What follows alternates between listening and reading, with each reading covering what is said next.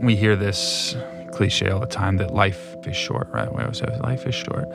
I don't actually believe that life is short, or at least I don't think we actually believe it. I mean, whether life is long or short, I guess just depends on what you compare it to, you know? If you compare it to a giant redwood, it's short. But if you compare it to like a fly, it's long, whatever it is. But what do we believe? And I think most people, to include myself at times, we believe life is long. It's actually so long, in fact, that we put off these things, right?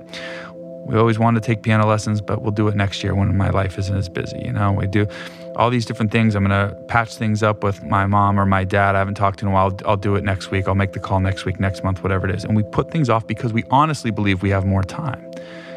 And the reality is that is exactly what keeps us from doing these things, is that we always think we've got more time. So if I'm talking about at the most basic level, when we start to attempt these things, we should honestly have a deep-seated belief that life is finite, it's short, and it's fleeting, in which case we will start to act now. We need to start by how we think about time and how we think about how we spend our time, because as we all know, weeks become months, become years, and all of a sudden, that's how we spend our lives.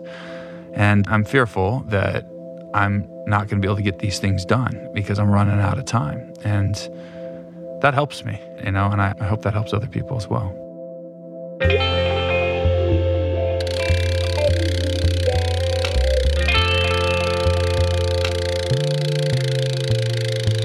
The Rich Roll Podcast. What is happening, population of Podcastlandia?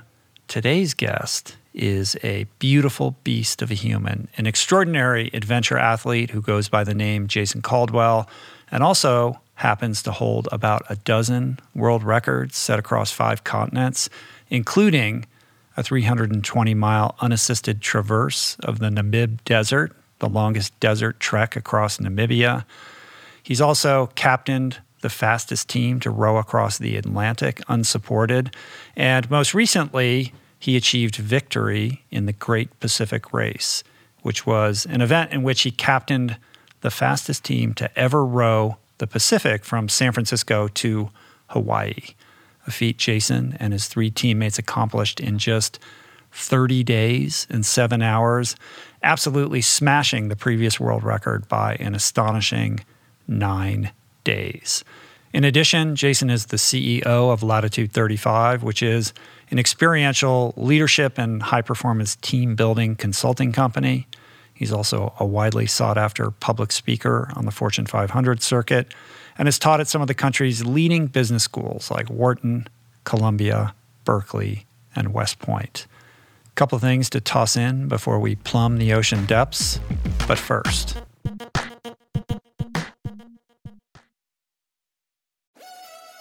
We're brought to you today by On. I am a total gearhead. I love researching the latest technology for the sports I enjoy. And I've learned that people often overlook apparel. But what you wear isn't just clothes. It is, without a doubt, technology. Technology that can make or break a performance. And I can tell you, after spending 2 full days meeting with the apparel wizards at On Labs in Zurich, that On is innovating in this space like no other, with next-gen premium fabrics and just this heightened level of sophistication and precision and testing and development and intentionality previously unheard of that puts them just miles beyond the competition. I've been rocking On's high-performance running apparel, including the long tees, the weather jackets, even the climate jacket, all super lightweight, tailor-fit, built to move, and just gorgeous to get you out and get it done in fleet-foot comfort, no matter the weather. I'm super proud to be a brand partner with this impressive team, from increasing product sustainability to improved energy return and impact protection. Truly Swiss innovation at its finest. To get you moving, On is offering an exclusive 10% discount. To redeem, head over to on.com/richroll and use code RICHROLL10 at checkout. We're brought to you today by Recovery.com. I've been in recovery for a long time. It's not hyperbolic to say that I owe everything good in my life to sobriety. And it all began with treatment, an experience that I had that quite literally saved my life. And in the many years since, I've in turn helped many suffering addicts and their loved ones find treatment. And with that, I know all too well just how confusing and how overwhelming and how challenging it can be to find the right place and the right level of care, especially because, unfortunately, not all treatment resources adhere to ethical practices. It's a real problem, a problem I'm now happy and proud to share has been solved by the people at Recovery.com, who created an online support portal designed to guide, to support, and empower you to find the ideal level of care tailored to your personal needs. They've partnered with the best global behavioral health providers to cover the full spectrum of behavioral health disorders, including substance use disorders, depression, anxiety, eating disorders, gambling addictions, and more. Navigating their site is simple. Search by insurance coverage, location, treatment type, you name it.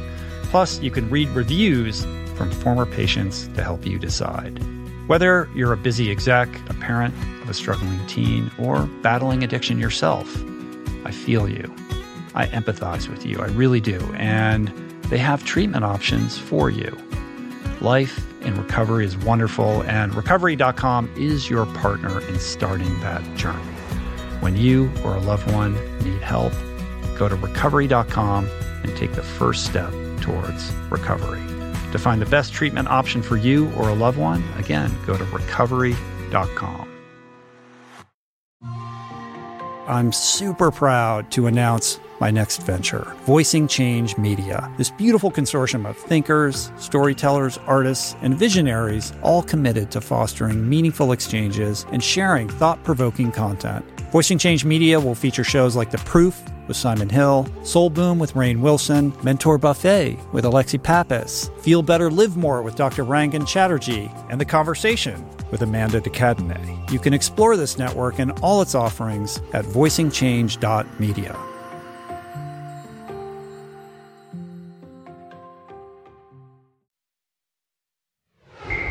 Okay, Jason Caldwell. So, I don't know what to tell you. I mean, this guy's done a ton of cool shit. We went for like 2.5 hours, and I feel like we only scratched the surface. But what we did do was talk adventure, of course, and what is required to tackle and accomplish audacious goals. Things like resilience, perseverance, risk, the willingness to fail, the importance of drive, humility, all with a very intentional and particular focus on something that I think is too often overlooked in the equation around success, which is the critical nature of team building, of cultivating community, and the why behind the emotional drive to express human potential and ultimately bring out the best in others.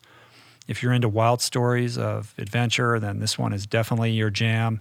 But you don't have to be the slightest bit athletic to get a ton of value of what Jason shares today. So, waste another moment. We will not. This is me and Jason Caldwell doing the thing. Nice to meet you, man. Thanks for doing this. Oh, yeah, it's a pleasure. This is an honor for me, so thank you. Lots to unpack here. Before we get into anything, though, man, I got to know how the body's healing up. How are you feeling? You look like you put some weight back on, so I trust that it's all going well. Yeah, I'll take that as a compliment. But yeah. What are we, like 5 weeks since 6 weeks since I did it? So I'm largely better. Yeah. First week is nasty because you're learning to walk again. You've lost 20 plus pounds. And then you put the weight back on, then the hands hurt. I had tons of tendonitis. So that was probably the last thing to come back. But other than that, I started training, working out last 2 weeks. That's been good. I still have a little bit of numbness in some of my fingers. Like if I do that, I can still feel that go down just from just the constant pulling. But you have that every time, right? It comes back. Yeah, well, for the most part. This one, a couple of these fingers are taking a little while, so it's a little. So 20 pounds you lost. I think you lost 40 pounds on the Atlantic row, right? Yeah, I think I lost more than that on this one. They had me stepping on a scale at the beginning that was in kilos, and then another one in Hawaii that was in pounds, so I'm not really sure. Right. But I would say it was probably closer to 30, but definitely not as much as the Atlantic. Do you do like blood work and stuff to figure out where you're at specifically? Before and after? Yeah, I have. And we did on this one. In fact, we were working with a company that wanted us to do blood work and take blood samples the whole way through so they could analyze it afterwards because when are they going to get a chance to kind of analyze the blood composition of this type of endurance, adventure? But the thing is, we couldn't get blood out of our fingers out there. And really? I'm not even sure what this is. It's either like massive dehydration, but I'd prick my finger. I'm sitting in a little tiny cabin, like rocking back and forth. I'm like, I can't get blood's coming one out. little drop, which wasn't enough. And so I don't It's think weird. I'm too happy. Yeah, I mean, just trying to wrap my head around what goes into an endeavor like this is mind-blowing. As I mentioned to you before the podcast started, I watched a documentary this morning, and I thought I had a sense for the kind of challenges that you would face and have to endure. Just being wet all the time and the sleep deprivation and just, what it's like to be on that boat. But to see all the footage that you had, and this was chronicling your Atlantic adventures, but just all the sores on your hands and the sores on the feet and what happens to the seat and how much your ass is hurt. Like, it just sounds so awful. Yeah, you're It's describing it well. And I can't remember which teammate of yours, like, he was showing how his hands turn into claws, and you would pry your fingers open and then they would just close again no matter what you would do. Yeah. And the numbness that you get in your fingers, and the fact that, like, after this you truly can't walk. Like, there's a lot of, I think it's you, where your calves look like, your legs look like sticks. Yeah. So your lats are huge, your shoulders are huge, your chest muscles kind of atrophy. Yeah. It all goes away. Yeah. I mean, you've nailed it. It's just you become so singular. So you train for a year or two for this thing, and you train all parts of your body, and you're doing swimming and trail running on top of all the rowing. But then in the end, it's pushing with your legs and pulling with your back. So the chest goes, the calves go.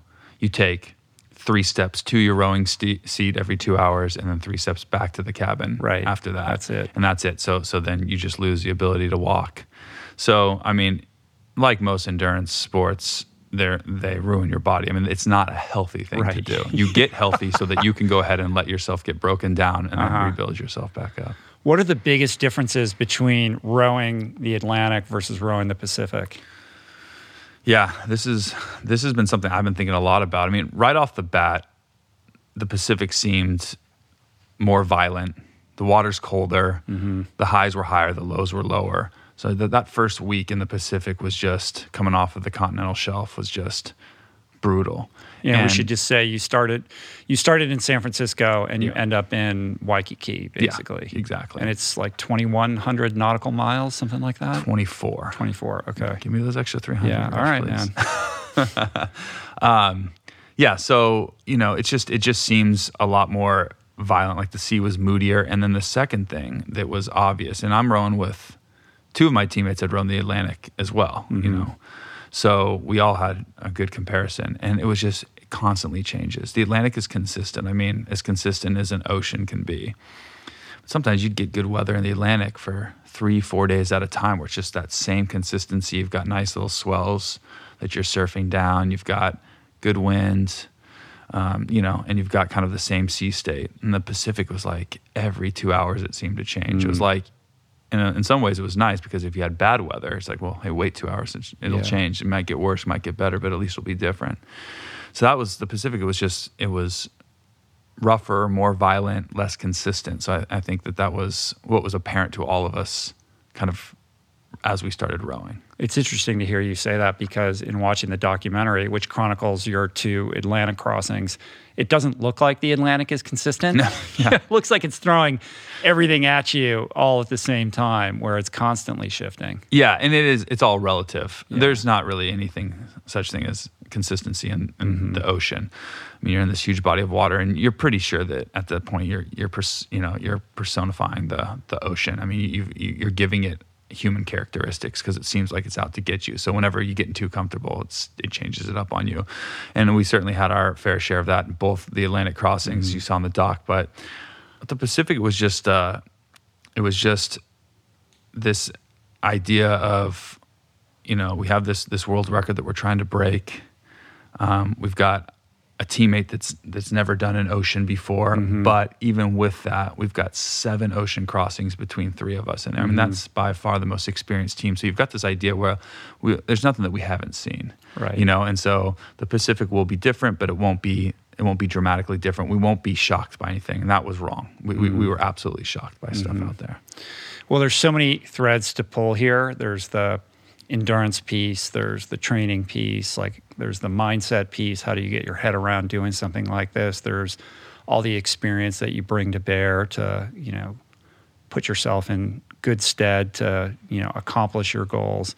And there's the leadership piece and the teamwork piece, which I think is really interesting here as somebody who's really an individual athlete. I mean, there is no such thing as individual sports. Like anybody who's performing at a high level, even in an individual sport, has a team that supports them. But there's something very unique and specific to the sport of rowing that I have really learned to appreciate just in diving into your story, and how crucial that combination of skill, experience, and camaraderie comes to play in terms of dictating whether you're going to be successful or not. 100%. Yeah, I mean, I'm looking forward to talking about the team aspect of this, and we'll go off your lead, but the interdependency of rowing, I don't think there's anything quite like it, at least that I've experienced, is this idea that there's no all-star. There's no LeBron James on the team when you cross the finish line, whether you're doing, collegiate elite level sprint rowing, which is 2,000 meters, or you're rowing across an ocean, thousands of miles. You don't cross that finish line, people aren't saying like, oh, it was that guy that did it. I mean, you're giving up that individualism, and that's what rowing does, is you're choosing to give up that. And that's not an easy thing to do for type A personalities and highly competitive people. I feel like you perhaps understood that intellectually before your first Atlantic crossing, but there was a lot of pride and hubris, in how you put that team together and where your head was at in terms of what you thought would happen and unfold. So talk a little bit about what went into that first Atlantic. We're going to go back and tell your whole backstory, but that idea of like waltzing into this crazy race, but putting together essentially what was an all-star team of like the best rowers that you could find, and just thinking, well, these guys are the best. Like we're gonna crush this thing, even though we might be missing an experience piece. Yeah, I mean, I think the biggest thing when I'm hearing you kind of frame it like that, my mind automatically goes to this idea that half the race you're not rowing. So you're rowing 2 hours on, 2 hours off, 24 hours a day throughout the entire crossing.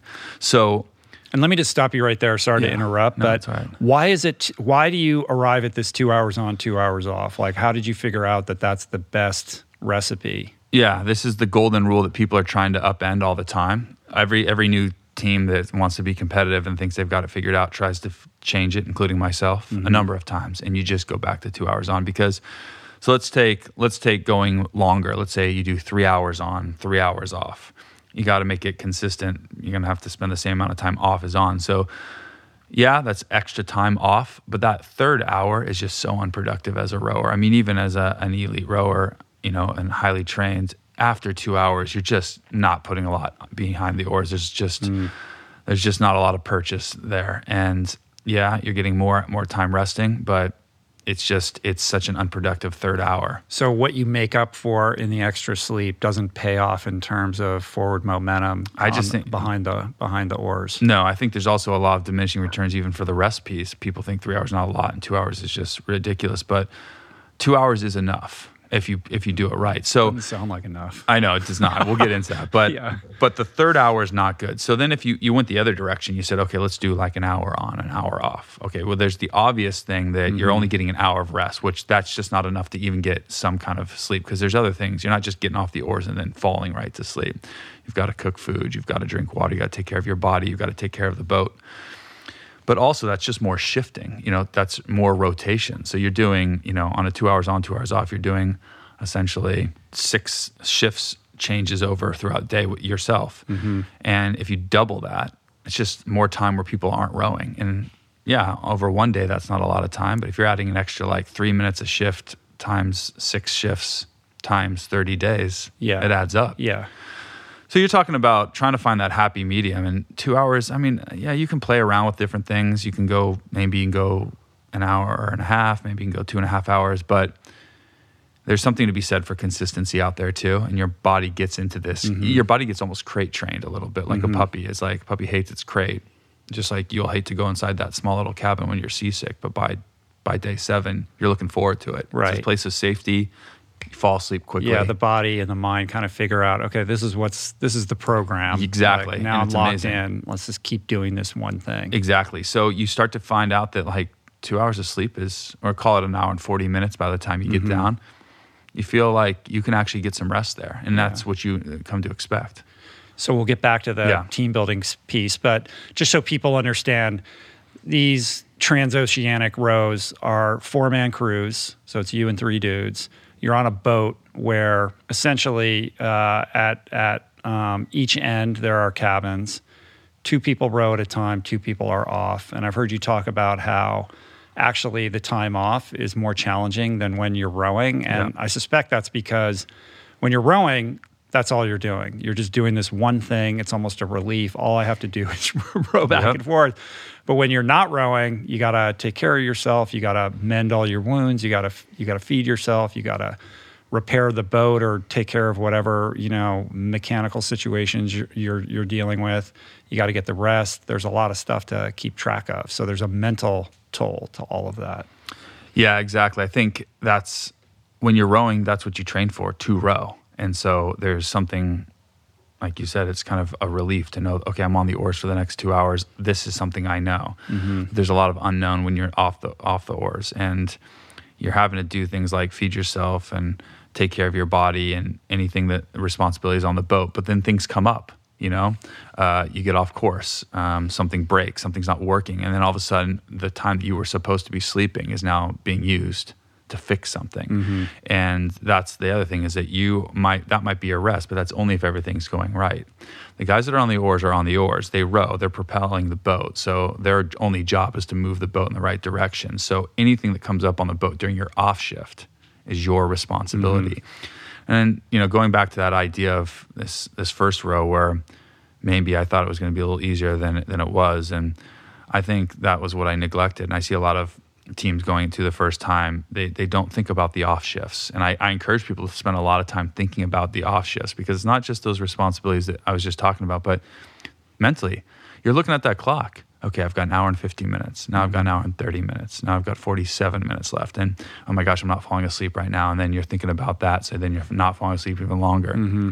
And all of a sudden you're looking out that little cabin window and it's pouring down rain and they look miserable. And you're 20 minutes away from being out there yourself doing it. And all of a sudden it seems like you can't even finish the next 2-hour shift, let alone the next 20 days. Yeah. And that kind of emotional toll and mental anguish associated with it that's a pretty powerful demotivator if you haven't spent time kind of thinking about that in preparation. How religious are you about the 2 hours on, 2 hours off? There's got to be moments where somebody's sick or somebody's not feeling it, or you just know, so-and-so is a little bit weaker today than yesterday. Do you make adjustments and kind of read off everybody's energy so that it's a little bit more fluid than rigid? Or do you just, nope, 2 hours, you're up? It's very rigid on our team. I mean, not every team is like this. Some teams are just trying to get across, and that's an admirable goal just to do that. But if you're trying to win a race, set a national record, maybe even set a world record, you have to be that strict. Now, that being said, we have, and all of our rows have had sick teammates that can't quite get over the seasickness right away or injury, in which case we decide as a team that we're going to take some shifts. And that happened in this last row. And it's absolutely the right thing to do. So then you are making changes, and I'm going to row an extra hour, so I'm going to do a 3-hour shift, and then someone else is going to come on. But outside of those things, it is a strict 2 on, 2 off, and it really is strict. So if I'm rowing and I've got 3 minutes left until my end of my shift, I better see that light in that cabin go on. If not, I'm going to give a little knock on it real quick, because he's got to get ready to go. And if you think about it this way, this is an interesting stat. My last row took us 30 days to cross San Francisco to Hawaii. If your teammate was late just 2 minutes to your shift, if you had to row just 2 minutes of his shift, every shift, which doesn't seem like a lot, by the end of 30 days, you'll have rowed an extra 6 hours. That's a half a day of rowing that you would have taken from your teammate, just because he's just taken a little more time to put his shoes on. So, that's, fortunately for our team, we treat it with respect that it deserves. And when that time comes up, that person's ready to go. Right. All right. So the first time you attempt to do one of these, I never know what year it is because the Atlantic Road takes place over the new year. So is it 2015, 16?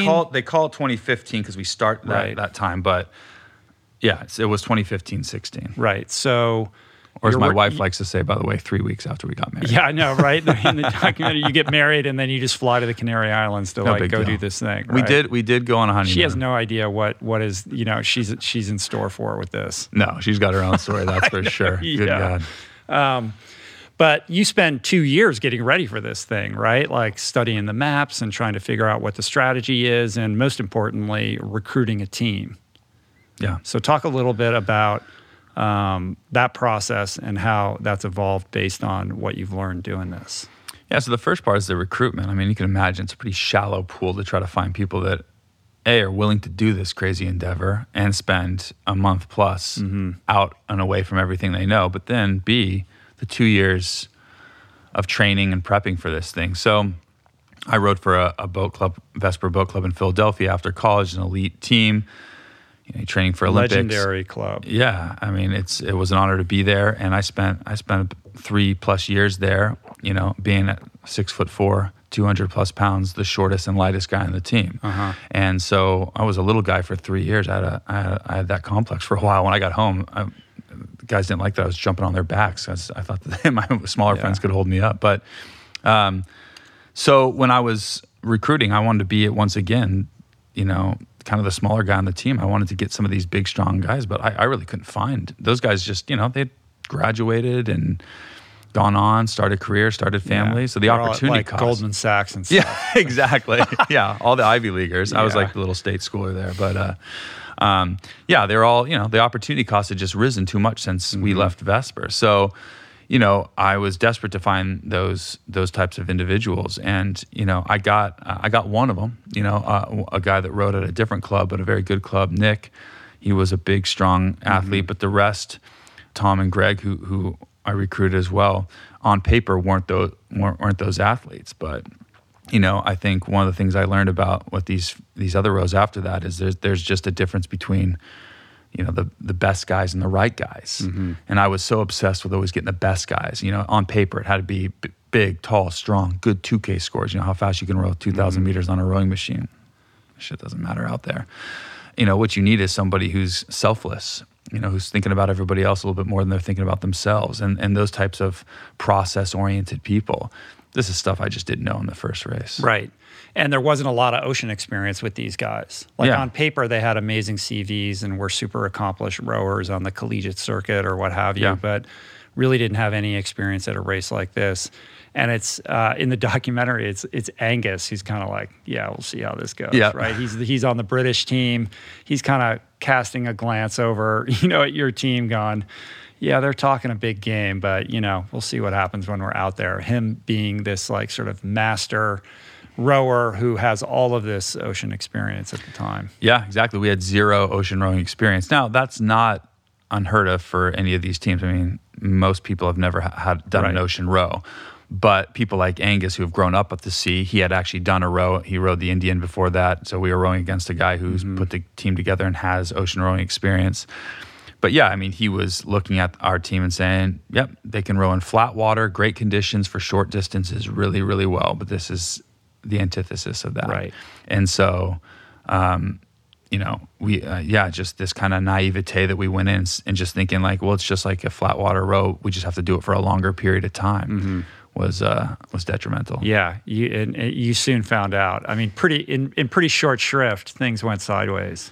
Yeah. So, the first thing that happened was, we're not even a day out from the Canary Islands where the race starts. We've got 3,000 miles of open ocean to go, and we've got a teammate, Nick, my biggest, strongest teammate, that's getting sick and seasick. And, we're all feeling it for sure. And it just genetically, everyone deals with it differently, but he was just getting absolutely rattled by it. And he was not just getting ill, but as he described it, was like someone was squeezing every angle of his head and then shaking his head. So he was disoriented, and it just kept getting worse and worse and worse. And we had, by day 5 or so, we had this teammate that not only wasn't rowing but was very, very ill. So we had that issue, and then we had another issue with Greg, who just didn't want to be there anymore. And that was kind of the mental prep that I was talking about. Just he was not willing to make the crossing, and to his credit, he was rowing his shifts all the way through. So when we had to get an evacuation where Nick is being evacuated a week into this row, Greg saw the opportunity to also leave and took it. So yeah, even though he was healthy, he's like, I'm out of here. Yeah, exactly. This is not going good. Yep. So he was scared, and it's scary out there, and he saw this opportunity because at this point we're anchoring. So we're not even moving. We're anchoring for 2 days, waiting for the sailboat to basically cover the distance that we had covered over the last week to come up to us. It's going to take them 2 days. So we're anchoring 600 miles off the coast of Africa, watching the last 2 days. We know the boats are just getting further and further away from us, knowing that I know I'm staying. So right. But this idea going into it that you're aiming to win, you're aiming to break the world record, and suddenly you're in close to last place, anchored. 2 guys getting carried off your boat onto a safety sailboat. I mean, the scene in the documentary of getting those guys off the boat and onto the sailboat was, unbelievable. It was much more harrowing than I would have thought like that would be. Yeah, it was dramatic. I mean, we've got 2 guys that are leaving, but you've got a sailboat that's, 5 times the size of our little rowboat trying to, collect 2 people, one of which can barely even move his arms. He's so sick, from the sea, the open sea. So, we're having to drop them in with their life jackets on, and they have to pull them in with a rope. And at one point we lost the guy who was sick. He couldn't hold on, Nick, and he was just drifting out there. And as you probably saw on the doc, he was interviewed afterwards and said that was the only time in his life he's ever been scared. And you saw him fighting back those tears as he's watching the film for the first time. So he's just bringing them right back to where it was. And this is, as I've said many times before, it's one of the most tenacious athletes I've ever met. I mean, this guy was nails. And just broke him. I mean, that's what the ocean does. So suddenly your 4-man boat turns into a 2-man boat, and then you and Tom decide, like, all right, well, we're gonna just keep going, just the 2 of us. Yeah, it was not as easy as we're just gonna keep going. Tom took some convincing. I knew I wasn't gonna leave, and Tom's one of my closest friends. He was in our wedding. This is a guy I've worked with for years, and my last pick on the team, by the way, because you saw from the doc, he's not a big guy, and he's tall, but he's skinny, has trouble putting on weight and muscle, and by the end of the thing, he looks like a marathon runner. Yeah, he does, and he's just, I mean, he couldn't lose any more weight than he had already lost. I mean, it was starting to get really that's why he's having back problems by the end of it and stuff. I think it was just, I think that row was eating into his muscle and tendons and stuff, but. He wasn't sure he wanted to stay right away, but he finally got convinced. And so he stayed on. And once the evacuation hit, I just have this vivid memory of just seeing that boat sailing off, literally, into the horizon, heading to the Verde Islands. And they're getting smaller, and we're just bobbing. We haven't started rowing. The boat's just bobbing up and down. And we're seriously trying to figure out, what is our strategy here? We're 2,400 miles away from the finish. We're in a boat made for 4 or 5 people. Now going to be rowed by 2. Yeah, and your goals are out the window, so you need something else to kind of anchor your focus. Yeah, yeah. What was that motivator? And I think we had a conversation about it. I think what we decided was to prove everyone wrong, because there were people that said, we have a responsibility to get off the boat as well, because this can't be done with just 2 people. This, like they said, this boat's meant for 4 or 5 people. This is irresponsible. And you're putting other competitors at risk, because if you do need a second rescue, that means resources diverted away from somebody else's boat. Exactly. If they needed help. Yep. If one of the safety boats is closest, they're going to have to divert their route to get to us, which could strand other boats. Also, maritime law requires that any other vessel out there, even if it's a big shipping freighter that has the ability to rescue us and is close, must divert their route to come. And so there were people saying it's inevitable that that's going to happen. So you're going to waste time and resources and money from somebody. So it was irresponsible for us to stay on. I never once saw it that way. And I mean, when you choose a life of adventure and endurance rowing, you're constantly going to have to convince people that what you do is not irresponsible and selfish, even though to a certain extent it is. But that's my big argument.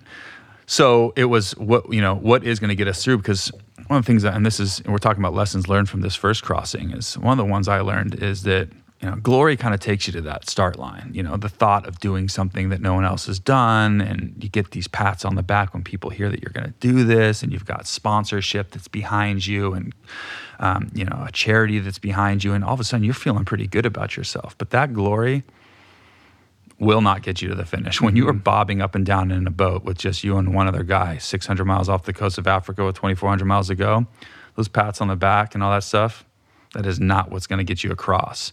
And we spent too much time kind of soaking that in, and not enough time trying to understand what gets somebody across an extremely difficult distance such as an ocean.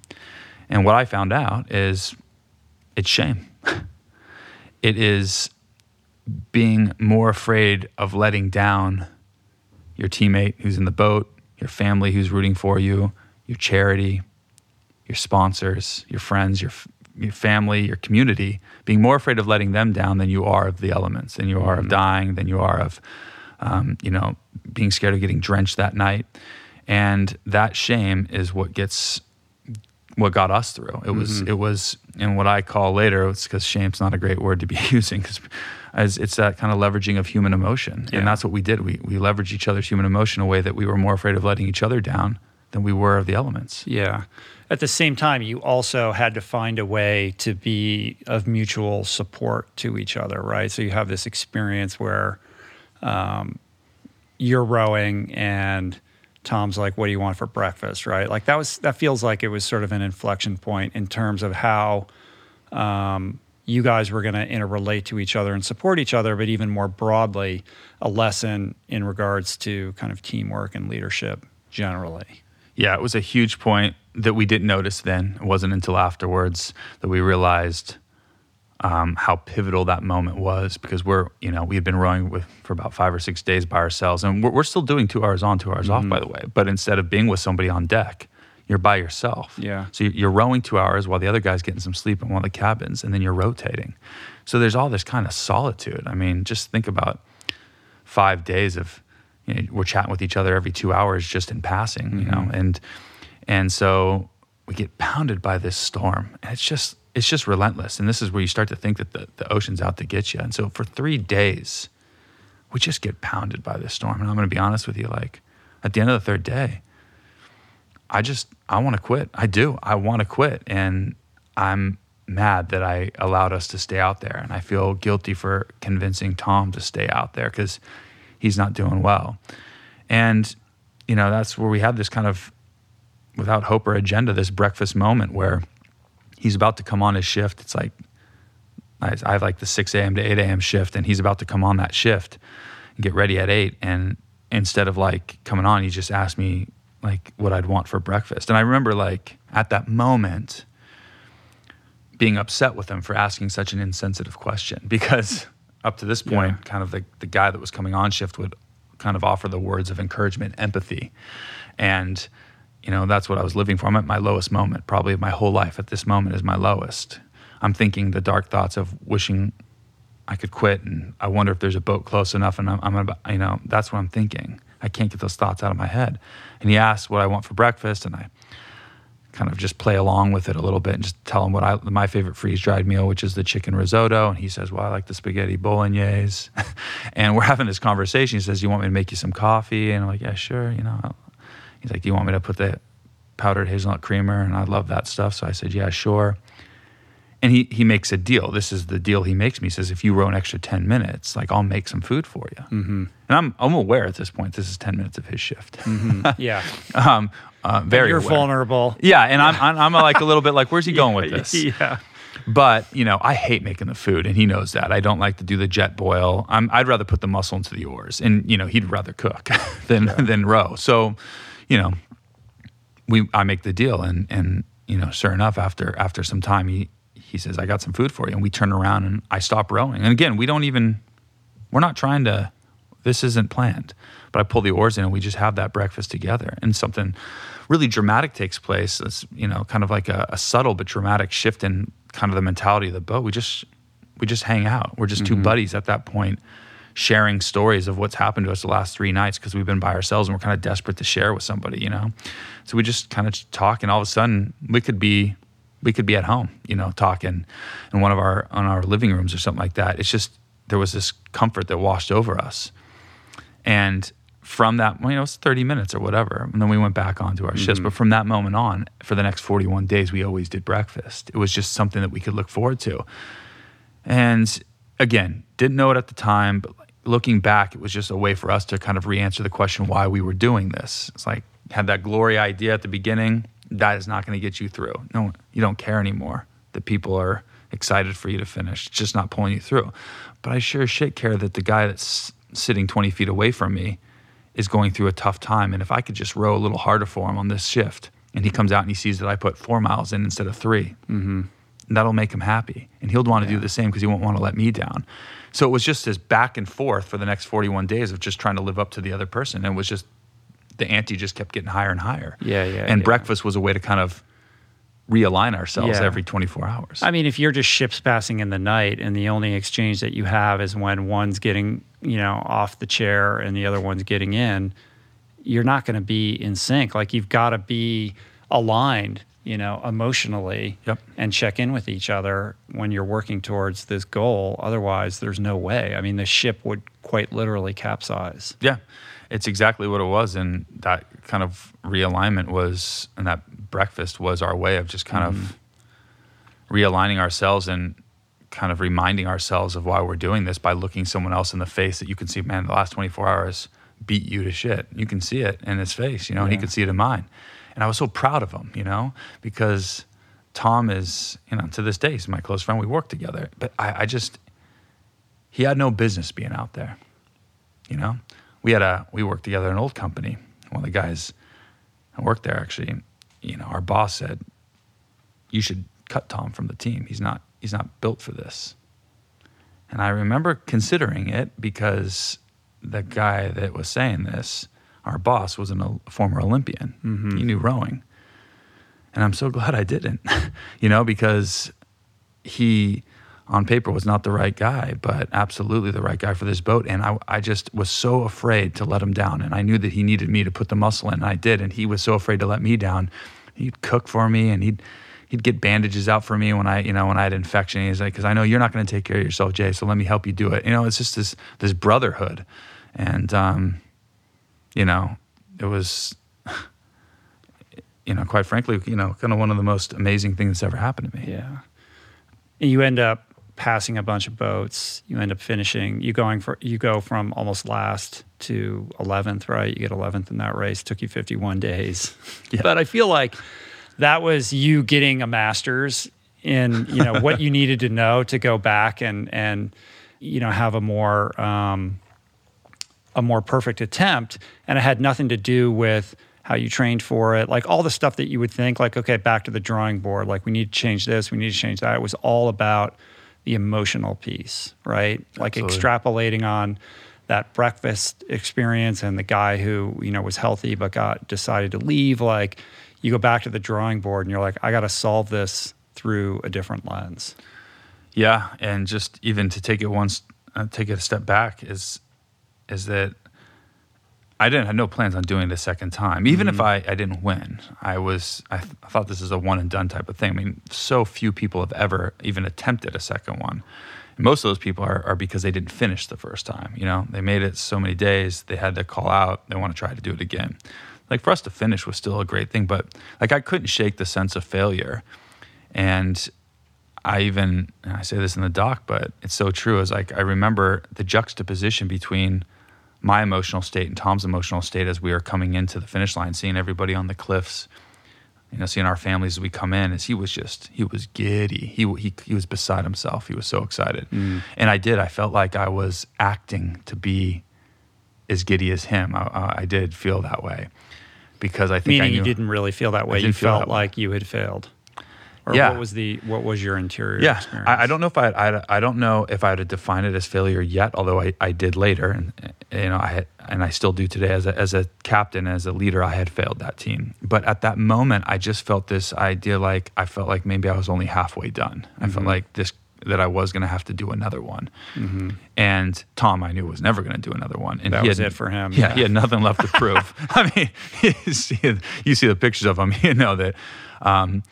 But we both entered for different reasons, you know, and he had proven everything he needed to prove to himself and to anybody else that doubted him, but I had something left to do. So, you know, that was what happened, is stepping off as I didn't feel the closure. Coming back for more, but first.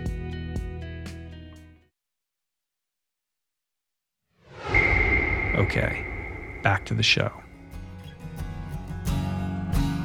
Well, let's spend a few minutes there, and maybe this is a good time to take it back a little bit, because I'm interested in that internal drive that you had as somebody who had been successful as an athlete, but had never really had the victories that you sought, right? Like it was always like you were the guy who came in second or had an opportunity to do something great, but something would happen and you wouldn't quite connect with it.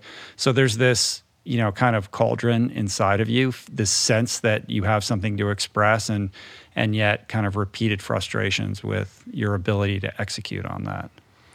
Yeah, it was a wall full of silver medals, as I like to call it. That's really what I felt like I was, to include where we are here in this story of finishing this first row. It's, you know, played baseball in high school, played in college, got injured. I was a left-handed pitcher, needed But even before that, sorry to interrupt, but let's take it back to your dad, because I feel like your dad put some heat on you, right? Like this guy was expecting, you know, some exceptionalism out of you. Yeah, you know, my dad was, him and I were close and still are very, very close. But he was a guy that took you by your word if you said you wanted to do something. If you said you wanted to be a professional baseball player, he's like, even if you said it at 7 years old, he wasn't placating you. He's like, okay, you said it. Now we're gonna see what you're really made of. Thank goodness I didn't say I want to be an astronaut, because I think he would been putting me through that kind of training. But you know, being a ball player himself.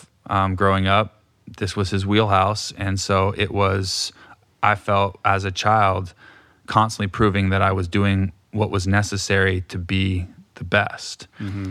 And, you know, if I wasn't showing it on the ball field, then I wasn't doing it off the field to make it happen. You know, there's no such thing as a bad game. It was just ill prepared. And so, yeah, there was a lot of pressure, and even going into college and playing, there was an expectation there, and I wasn't meeting those expectations. And even the injury, to be fair, to be very honest, and we're being honest here, is that it was probably, there was a little relief. You know, there was a relief when that injury happened, and I could have gotten the surgery. And believe me, my dad wanted me to. He says, you get the surgery, you take a year off, you rehab, and then you go back in. Yeah, you had the Tommy John elbow thing, right? Yeah, just the torn tendon.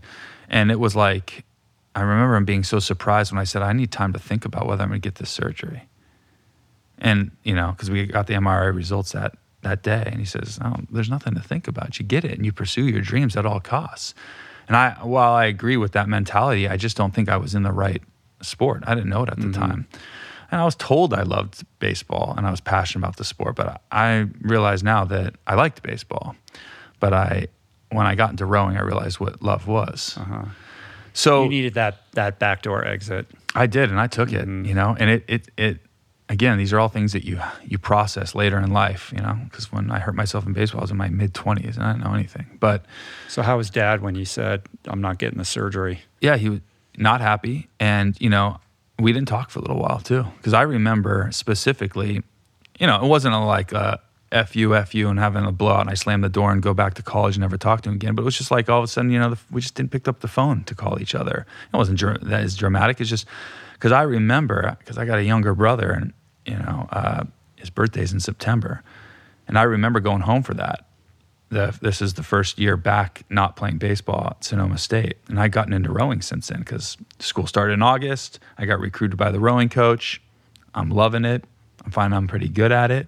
And I remember going to family birthday, little pool party, and telling my dad, like, I got into rowing. And like, this is the first time I'm telling him this. So I knew we hadn't talked for a while.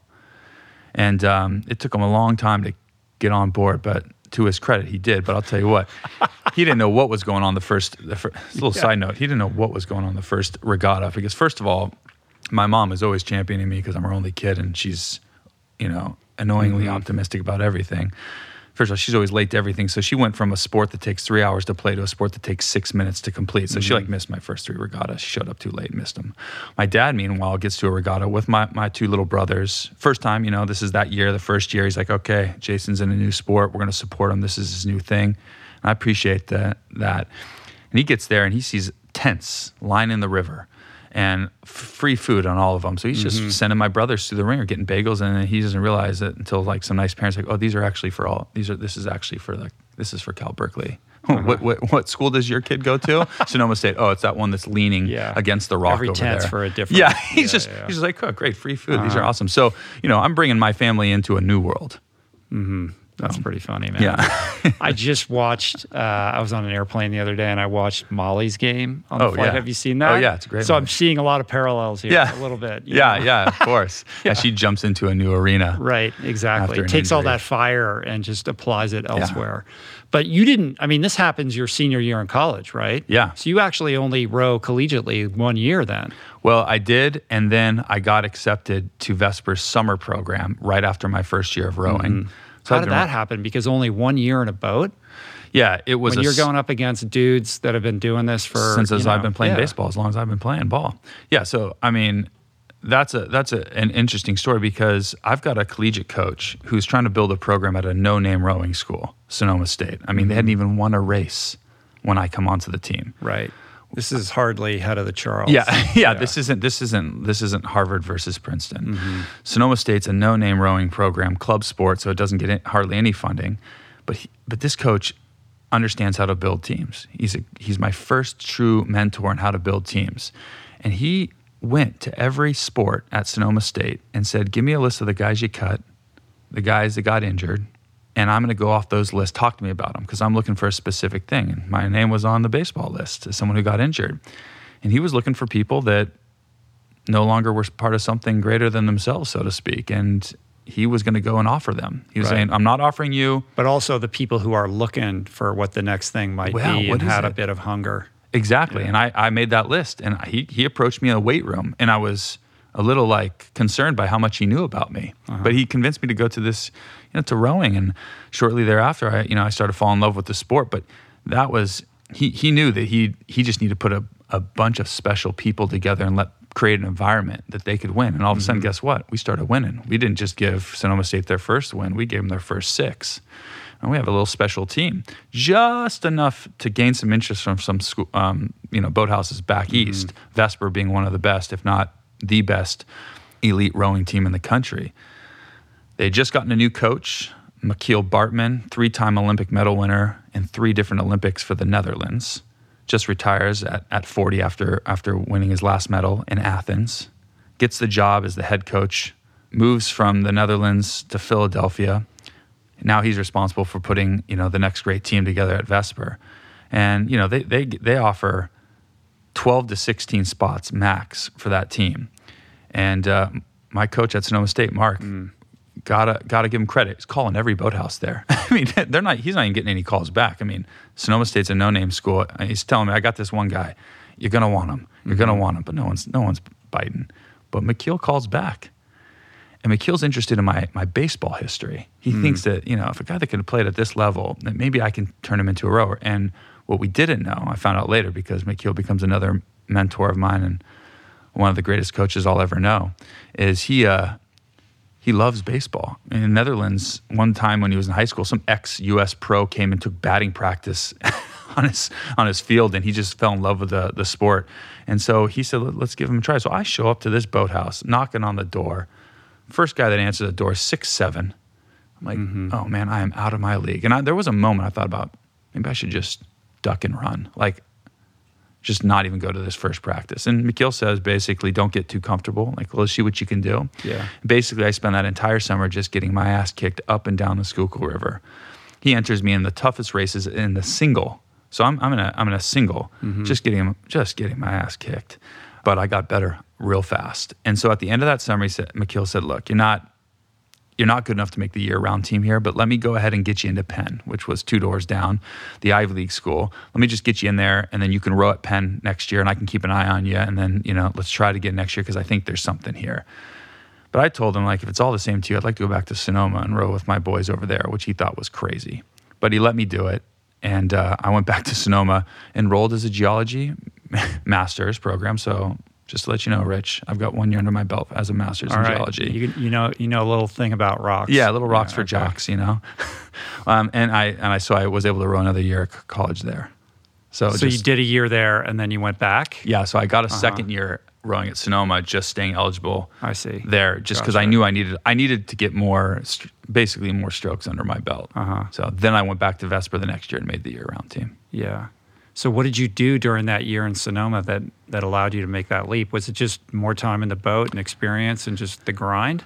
It was that, but I was also, this is my journey into becoming a better leader. That first year at Sonoma, I had a chip on my shoulder. I was too good for this sport, kind of sometimes too good for these guys. I played baseball, and I was an elite athlete. And I'm getting to this sport, and this is a ragtag team of hand-me-down equipment and all this kind of stuff. And I made good friends with a couple of the guys, but for everybody else, it was just kind of like the mentality that my dad has was like, prove to me that you're worthy, of being in this boat with me. When I get to Vesper for that one summer in between those 2 years at Sonoma, I realized that is not the type of leaders on Vesper were different guys. They were selfless guys. They weren't necessarily even the biggest and fastest guys that were well respected on that team. They were just these guys that everyone can count on. No matter what happened, when they were in the boat went faster. It had nothing to do with how fast they could pull 2,000 meters on the rowing machine or how much they could bench press or leg press. It was just when Jaime went in the boat was faster. When you took him out of the boat, whoever you put in, it went slower. And I started to realize that there was this sense of when someone was in the boat that you respected, you wanted to pull harder for them. They didn't have to pull harder. It's just it's the 7 other guys in the boat that said, hey, Jaime's in this boat. We love this guy, and let's pull hard for him.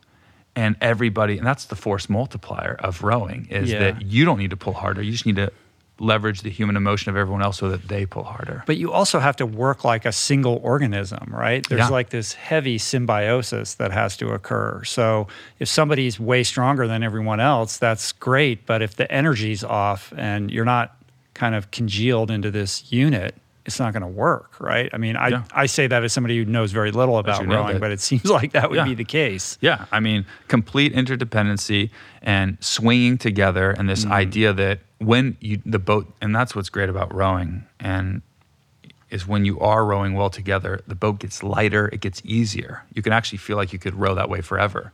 And so that's what you're aiming for. Every rower is trying to feel that swing, that flow.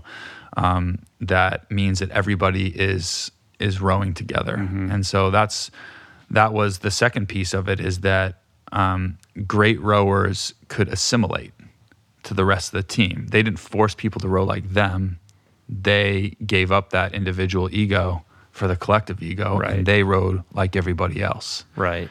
And so you don't hear of these great individual champions. I think it harms the sport in terms of like mainstream visibility, because we don't have big names that we can rally behind because it's such a team thing. Yeah. But I think in the conversation around like great endurance athletes, like nobody's harder than rowers. Like these guys, basically just destroy themselves. Like you hear about cyclists and marathon runners, et cetera, and all of that, but like rowers are like the anonymous heroes in the endurance world who grind like no other athletes I've ever met.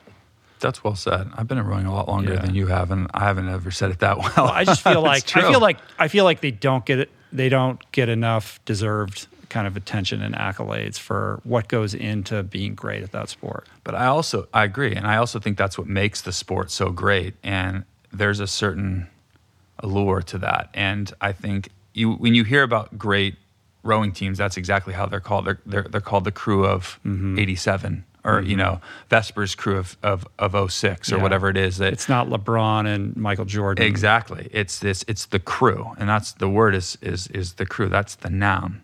Rowing's the verb and crew's the noun. But there is something, if you can get over that individual kind of ego of it all, which by the way is very difficult to do. But if you can, because you need ego, but it's the humility piece that like is the distinguishing factor to make a champion crew. And by the way, the people that will know who did it is the rest of the team. Because you're spending hours and hours and thousands of meters rowing together, but you're also spending time on the docks. You're spending time together. I mean, Vesper was a work hard, play hard place. We rowed twice a day together. We had 2 practices a day, usually a weightlifting session in the middle.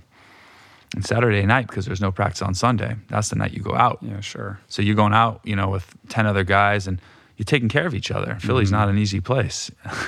And when, 12 big guys go into a bar or something like that, trouble ensues, but it's the guys that take care of each other there. It's like a SEAL Team 6 kind of vibe, right? Yeah, except for we're not as tough as those guys. But it is definitely that way. It's this idea, there's this guy at Vesper. I know we're getting on a little bit of a tangent, but I think it's important. There was this guy the first summer at Vesper. It's really what brought me to go to Sonoma the second year. Don Wiper, never forget him, went to Dartmouth. I'm there. I'm a wide-eyed novice rower. I'm pretty sure that these guys think, why am I even on this team? They're not being nice to me, but they're not, they're not including me in a lot of stuff, and I probably would have done the same. But you weren't getting beat up by some Winklevi. No. In fact, I was usually the enforcer down the road. I was the guy doing all the roughhousing if we got into trouble out there, as I'm sure those stories are for another time. But this guy, Don, he was the stroke seat of the top boat at Vesper. And he's not the biggest guy. He doesn't have the fastest 2K. And no one can beat him. No one can beat him out of that spot. In the stroke seat, which is 8 seat, that's like the quarterback of the team. That's the guy. You're largely considered to be the best rower on the boat. He's not the biggest guy, not the strongest guy. Doesn't come from the best school. Dartmouth's a good school. But in the Ivies, they get beat up by the Princeton, Harvards, and Yales. And no one can beat him. And one day I just asked him, like, how do you do it? I'm pretty certain this is my first and last summer at Vesper. Might as well get as much as I can out of this. I asked him one day in the weight room, I was like, how do you do it? Like, what are you doing to keep you there? Now, one of the things is to find out who as an individual is faster in a rowing boat. You row 2 boats for a length of time called 2 minutes side by side. You measure the distance that they got from each other. You record that distance, the coaches will. Then you take one person from each boat, you swap them, and you row them again the same distance, and you see what the change was. That's how you find out how the individual is adding to the speed of the boat. And that's called seat racing. And Don would never lose a seat race. Never. This guy, no matter who he was going against, he would always beat him. And I said, like, how do you always win the seat races? He says, I just set the boat up. I barely row. I let everyone else win for me. And that was when I started to understand this idea that if everybody of the boat you're going into loves, respects you, feels they owe you something, they will win the race for you. And that's what he was doing. He was the guy that would row extra mileage at the end of practice because someone needed some extra work, always be the guy spotting you at the gym, picking you up from the bars. If you were, you're out a little late, not letting the coach know, all this kinds of stuff. He was a player's player, you know? He earned that trust and that loyalty over time. And it was amazing. And that was measurable out on the water. That's an interesting thing. You could measure his loyalty by the distance he would put between his boat and the boat that was behind him that he just got out of. And that was my first little insight into what it meant to be a real leader. Yeah. So you're getting this master's in geology, but really what you're doing is you're getting it's sort of like I got a master's degree and everything I needed to know about team building and leadership while sitting on a rowboat. Exactly. Right? That's exactly what I'm getting. That's the title of your next book. Yeah.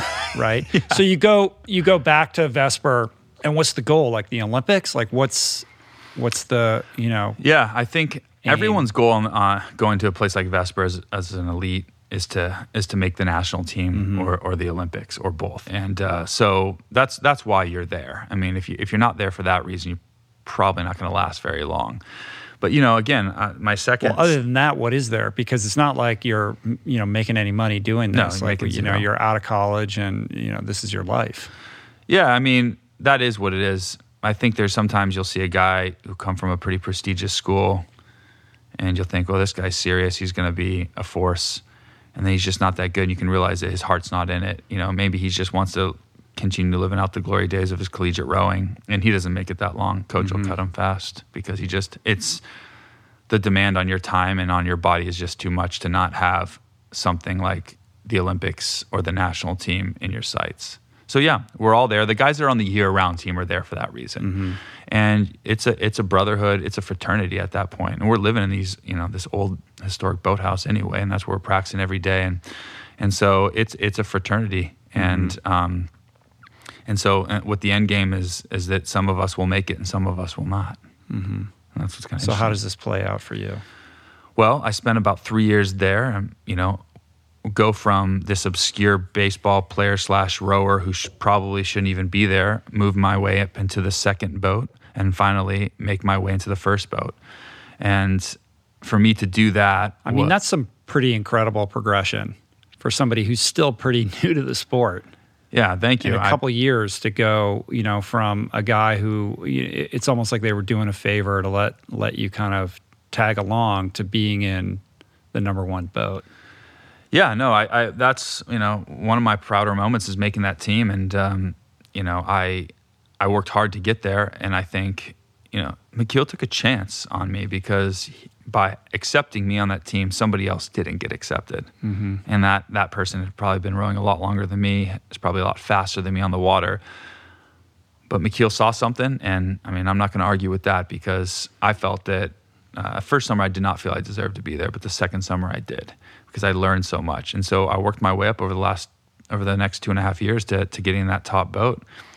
And I remember the frustration of my last summer there, trying to get into that first boat. And McKeel was the coach of the women's team there too. And that year they had a women's lightweight double that was going to World Championships. So he was focusing on them a lot. And so he had another one of the coaches, collegiate coach, running our day-to-day practices. He'd pop in few times a week and run the practices, but for the most part we had to answer to this guy. And I would be seat raced, I'd be switched, I'd win every one of my seat races, and I'd still, when the lineups came up the next morning, I would not be in that top boat, and I was just getting pissed. And now I'm friends with these guys. I'm close with everybody. And at this particular summer, that's when they infuse it with the summer kids. These are kids that are still at universities, Princeton's, Harvard, Yale's, and I'm beating this Princeton guy every time for this seat, and every time when the lineup comes in the next day, I'm not in the boat and he is. And I'd gotten close to McKeel over the last couple of years, and I was afraid to ask him, but I called on a favor. I went into his office. I said, I'm frustrated. I deserve to be in that top boat. I'm faster. The team knows I'm faster. The year-round guys all think, they say, you should be in that boat, Jay. But I'm not in it. I'm winning. And I said, I just like to see if I'm not asking for you to put me in. I'm asking for you to watch a seat race. And I remember him saying, he says, I'm busy. We'll see. And it wasn't really the response I was looking for. So I was like, okay, that maybe. And then I felt bad. But the next morning, he's there. And he comes to the morning workout. He says, all right, I'm going to be running seat racing. And he says, so let's get out the boats. Here's the lineups. We're going. So he's in the launch with the coach that was coaching us that summer. And we go out there, and you never know who's going to get picked. But my name gets called. We row. We get switched. I win. And he just pulls his little bullhorn out, says, from now on, Jason's in the top boat. He won it. And I was probably one of the best days of my rowing career. And I went back to him, and I just said, I appreciate that you took the time. And he said, I knew I was going to do it, but I couldn't tell you because I didn't want to give you an advantage over your teammate when you knew you were going to seat race that day. Yeah. And he said, you deserved it. And, and I was able to make it there. But that was largely because the team that I had spent the last 2 years with, day in and day out, had, I'd grown to love, they'd grown to love me. And there was a palpable feeling when I got moved into the boat and those guys would look behind me, let's go, Jay, right now. So then how far do you end up taking this? I take it, win a couple gold medals at nationals, a silver and a bronze, these kinds of things, doing well, but didn't qualify for Beijing Olympic trials for 2008. Mm-hmm. I mean, some guys did on our team, and I just wasn't one of those guys. How does the selection process work for the Olympics in rowing? There's 2 ways to get selected in rowing. One is to make the national team. There's certain boats in the Olympics where the national team coach simply selects the crew that's going to be in that boat. So it's called a selection boat. So you have to be on the national team. And like the men's 8, for instance, is a selection boat. Or at least it was when I was there. I still think it is. In which case, the national team coach will say, all right, these are the 8 guys that are going to the Olympics. Yeah. That's got to be controversial because that's highly subjective, right? I think a lot of people wish that it was all the other way, which is what's called the trials boat. So the rest of the other boats that aren't selection boats are trials. It's like the U.S. Open. Mm-hmm. Anybody can enter. You go to the open trials and you race, and if your team wins, your crew wins, you go. Mm-hmm. And at that point, I was in my best chance was in a men's double. So myself and my teammate Mike Ross, and we rowed pretty much all summer together to try to be able to qualify, but we didn't qualify. Mm-hmm. We were, it was going to be a long shot at best anyway for us. Mike's a very good rower, came from Marietta, very good rowing school, incredibly gifted rower. And we were so hot and cold all the time. Sometimes we'd win a race, by a landslide, and other times we wouldn't even get out of the heat. So, we just weren't able to qualify. And it's still like to this day, I think I just didn't have enough time. I'm still, this is my 3rd year of rowing at this point. Yeah. Some people, I had the last Olympics, didn't even know what rowing was when people were in the last Olympics. So right. So you get that far, but are you thinking, all right, I'm in it for the next 4 years for 2012, or are you going to stick it out for that, or how does that play out? Yeah, that was the crossroads, and I'm trying to make that decision, and it's just I put so much into it, and not that I expected to go. I didn't. I was a long shot the entire time. Like it just, I was small. I was inexperienced compared to these guys, but the thought of being another 4 years, training in Philly, putting off my career, it was just, it seemed too much. And so I'm not sure if like 100% I made the right decision, but my decision was to be done. So I retired. Right. So with that, it kind of goes back to how I opened this, which is you're this guy who has a lot of athletic talent. You've got a lot of drive. You've demonstrated extreme potential. You've had some success, but there's this sense of unfinished business, right? Like, so you can go become a civilian, but you're walking around sort of like a ticking time bomb because there's this thing inside of you that is yearning to come out. Yeah, and it's just, I moved back to California, and that's what it is. It's the restlessness begins to kind of set in, and this permanent restlessness is just a hard thing to cope with. And I remember I'm not home for more than, 4 or 5 months. Then I decide to go travel. So I leave. I'm pretty much traveling off and on for another year, going to Europe and all these other places. And, I'm trying to find that thing. And in the end, I was trying to just settle down permanently, but I think it was just an intermission, Was there an awareness, like what is the relationship between like the hardcore national team, Olympic caliber rowers, and this whole other culture of ocean rowing? Because those, yes, one's going to feed the other, but they don't really intersect. I mean, they're very different disciplines, right? So is it looked down upon? Is it revered? Like, how does that interplay between those two cultures work? Well, I think they're actually just now starting to blend in more with open ocean rowing coming into the Olympics and becoming more of an international sport. So before is open ocean rowing in the Olympics? It's going to become an Olympic sport. Not trans-ocean rowing, but open ocean rowing where you're going distances in open ocean. And that's exciting for the sport. And that is now you're starting to see a blend. So now you're starting to see flat water rowers or, sprint rowers, collegiate and elite level rowers start to think about transitioning in to open ocean. When I started open ocean rowing, there was there was really we were the overlap. But that was the big idea, right? Like, here, I'm going to take everything I know about athleticism and apply it to this world that needs, an upgrade. Yeah. Like, we're going to approach this from an elite athlete perspective. Exactly. Versus like a salty, seaworthy, rogue kind of, veteran ocean row guy perspective. Exactly. And so I would say at the time that I was starting to do ocean rowing and doing exactly what you said, I would say that each of the different practices looked down on the other one. So I think flat water rowers, the world that I was coming from, said, no, that's where you go when you don't make it, or like you're not, you're just going to use the one skill that you have, which is endurance, to try to win, but you're not going to be able to put the skill into it. Well, the open ocean rowers said the opposite. They said, where did rowing come from? Well, it came from open ocean. I mean, the first rowers were the Vikings. These are everyone thinks of traditional rowing as flat water rowing that we see in the Olympics. That's not what it was. What it was big boats rowing great distances in the ocean, and then it was people ferrying, it's people Viking back and shit. Yeah, exactly. So the open and that's ocean cute that you go, to the Henley and like row on that flat water 2,000 for like a couple minutes. Yeah, exactly. But when you really want to understand what rowing is, like, come on over here. That's exactly what it was, and we'll see what you really are made of. So I'm all of a sudden I've got my foot in both camps, and I'm not being.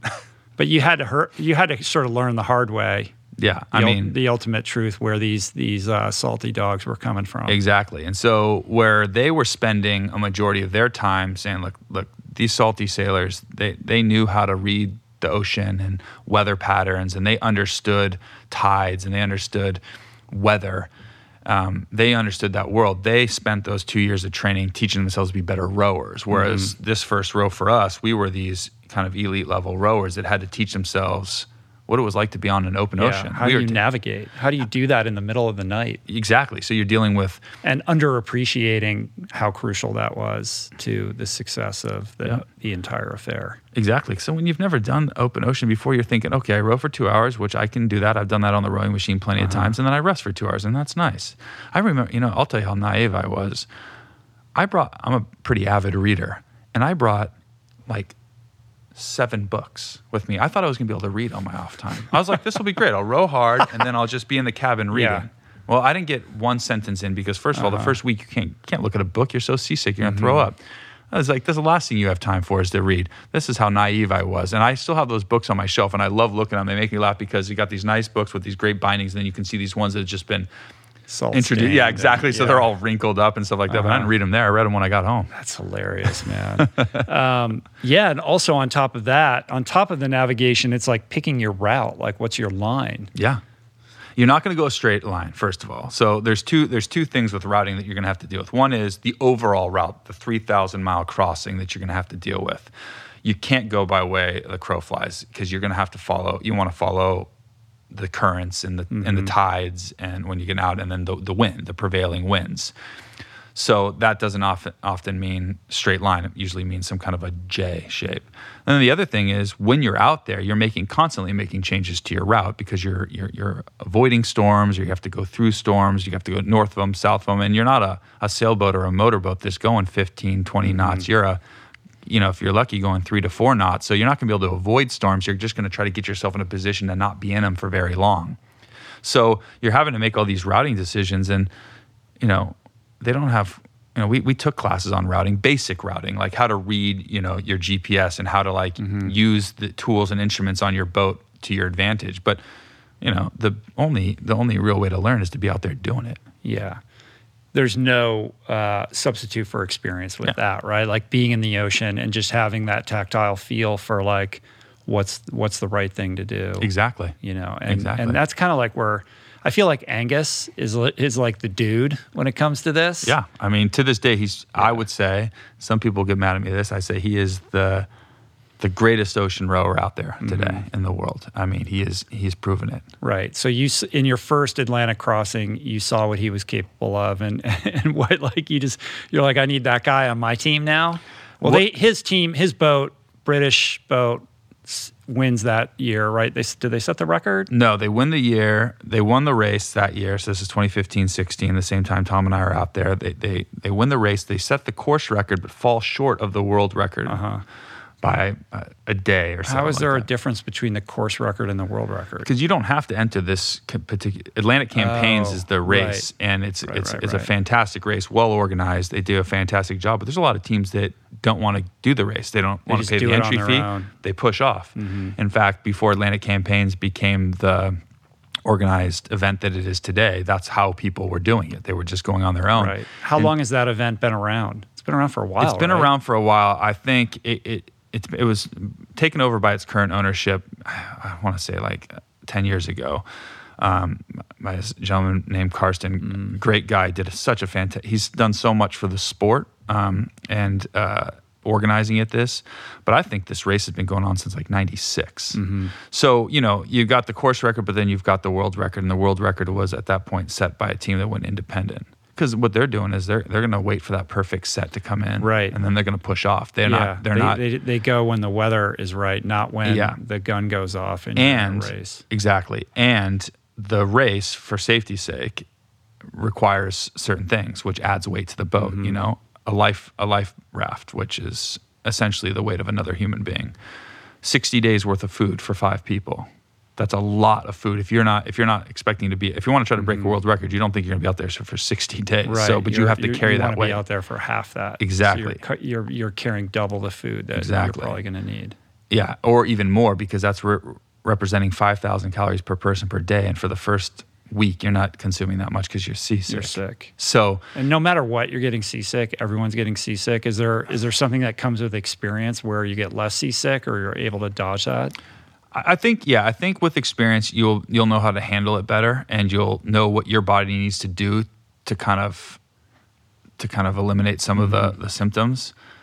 The worst is going to be the first time you do it, and you're going to take it on the chin. For me, fortunately for me, I don't actually physically get ill. I'm very lucky, but I mean, the first 5 days, I'm disoriented, I'm dizzy, and I have no appetite. But one of the things I do is I like to starve it out. So it sounds weird, but like, I will try to eat as little as possible. I'll have a lot of calories going into the thing, but like then I'll just eating dry food, a lot of dry stuff that just to keep the stomach feeling all right until it just clears, and then I'll be starving. Yeah, that seems dangerous though. You could get yourself into a crazy deficit. And my teammates have talked to me about that, and that's why I lose so much more weight than most of them. But I can play in that space pretty well. I know myself, and I know I'm still my energy level's there, and I can, I've trained my body to burn that kind of slow burning, lean muscle mass for a long time instead of, just that. So that fat goes quick, but then it's the lean muscle mass. So you go back to this race and you put together a whole different team. We talked about Angus, but learning what you learned from the experience the year prior, walk me through kind of the process of wrapping your head around who are going to be not necessarily the best people, but the right people. So you have that perfect recipe of experience and athleticism, but also this, kind of unified organism that we were talking about. Yeah. So, I know I'm doing it again. I've talked to my sponsors. They're excited. And, but I'm kind of left with like this blank canvas. I'm like sitting at my desk literally one day just being like, okay, where do I start? I want people like Tom. Tom's not in. He's going to be the land manager for it, but he'd done everything he needed to do. So I want the people like Tom, but where am I going to get those guys? And how am I going to know, Because I thought I had more people like that on the first boat. And, to bring Angus up again, Angus and I had become relatively close over the course of the last year because although we were competitors, he worked for the boat manufacturer that we bought our boat from. And just as two captains of two teams, we talked and got to know each other at the start line because you're there for 2 weeks. And he calls me one day, this is kind of as I'm kind of just sitting at my desk, and he calls me one day and says, I hear you're putting together a new team. I said, yeah, I am. I'm going to do it again. And I had heard that he was going to do it. And he said, yeah, because some team was going to pay him like 30,000 pounds to like just literally skipper them across, just have that experience so they didn't have to learn it. I said, congrats. I told him, I said, congrats, because, that's, you don't make money in ocean rowing. So for you to be able to make that is like fantastic. And he says, well, if you haven't built your team out, I'd be interested in rowing with you, which shocked me. I mean, I would love to have him on the team for all the reasons we've already talked about, but I don't have that kind of cash, like I don't have that money to pay him. So I said, I don't have any money to pay you. And he said, well, I'd be interested in just doing it for nothing. And, I'm kind of balking at it. Says, well, geez, if you've got somebody willing to do 30,000, like maybe you should take that. And he says this, he's his line, I'll never forget. He says, I'm more interested in making history than I am in making money. To which I even say to this day, I said, and you must have that on a Post-it note on your computer somewhere or something like that. People don't come up with cool lines like that on the phone. Like, this is like, but, I knew at that moment, I think, when he said that line, that this was the start of another Tom, a right guy. It was a bonus that he had the experience and that he was the athlete that he was. But here we're talking about, we're at 50% of the right team right now. So we committed and started building from there. From there, he said, if I was putting this team together, I'd call a guy named, Alex Simpson. And I kind of heard that name before. And he said, yeah, we rowed together in the Indian Ocean because they had done the Indian Ocean before the Atlantic. I said, well, why is he so special? I said that. He's like, oh, he just shuts up and rows.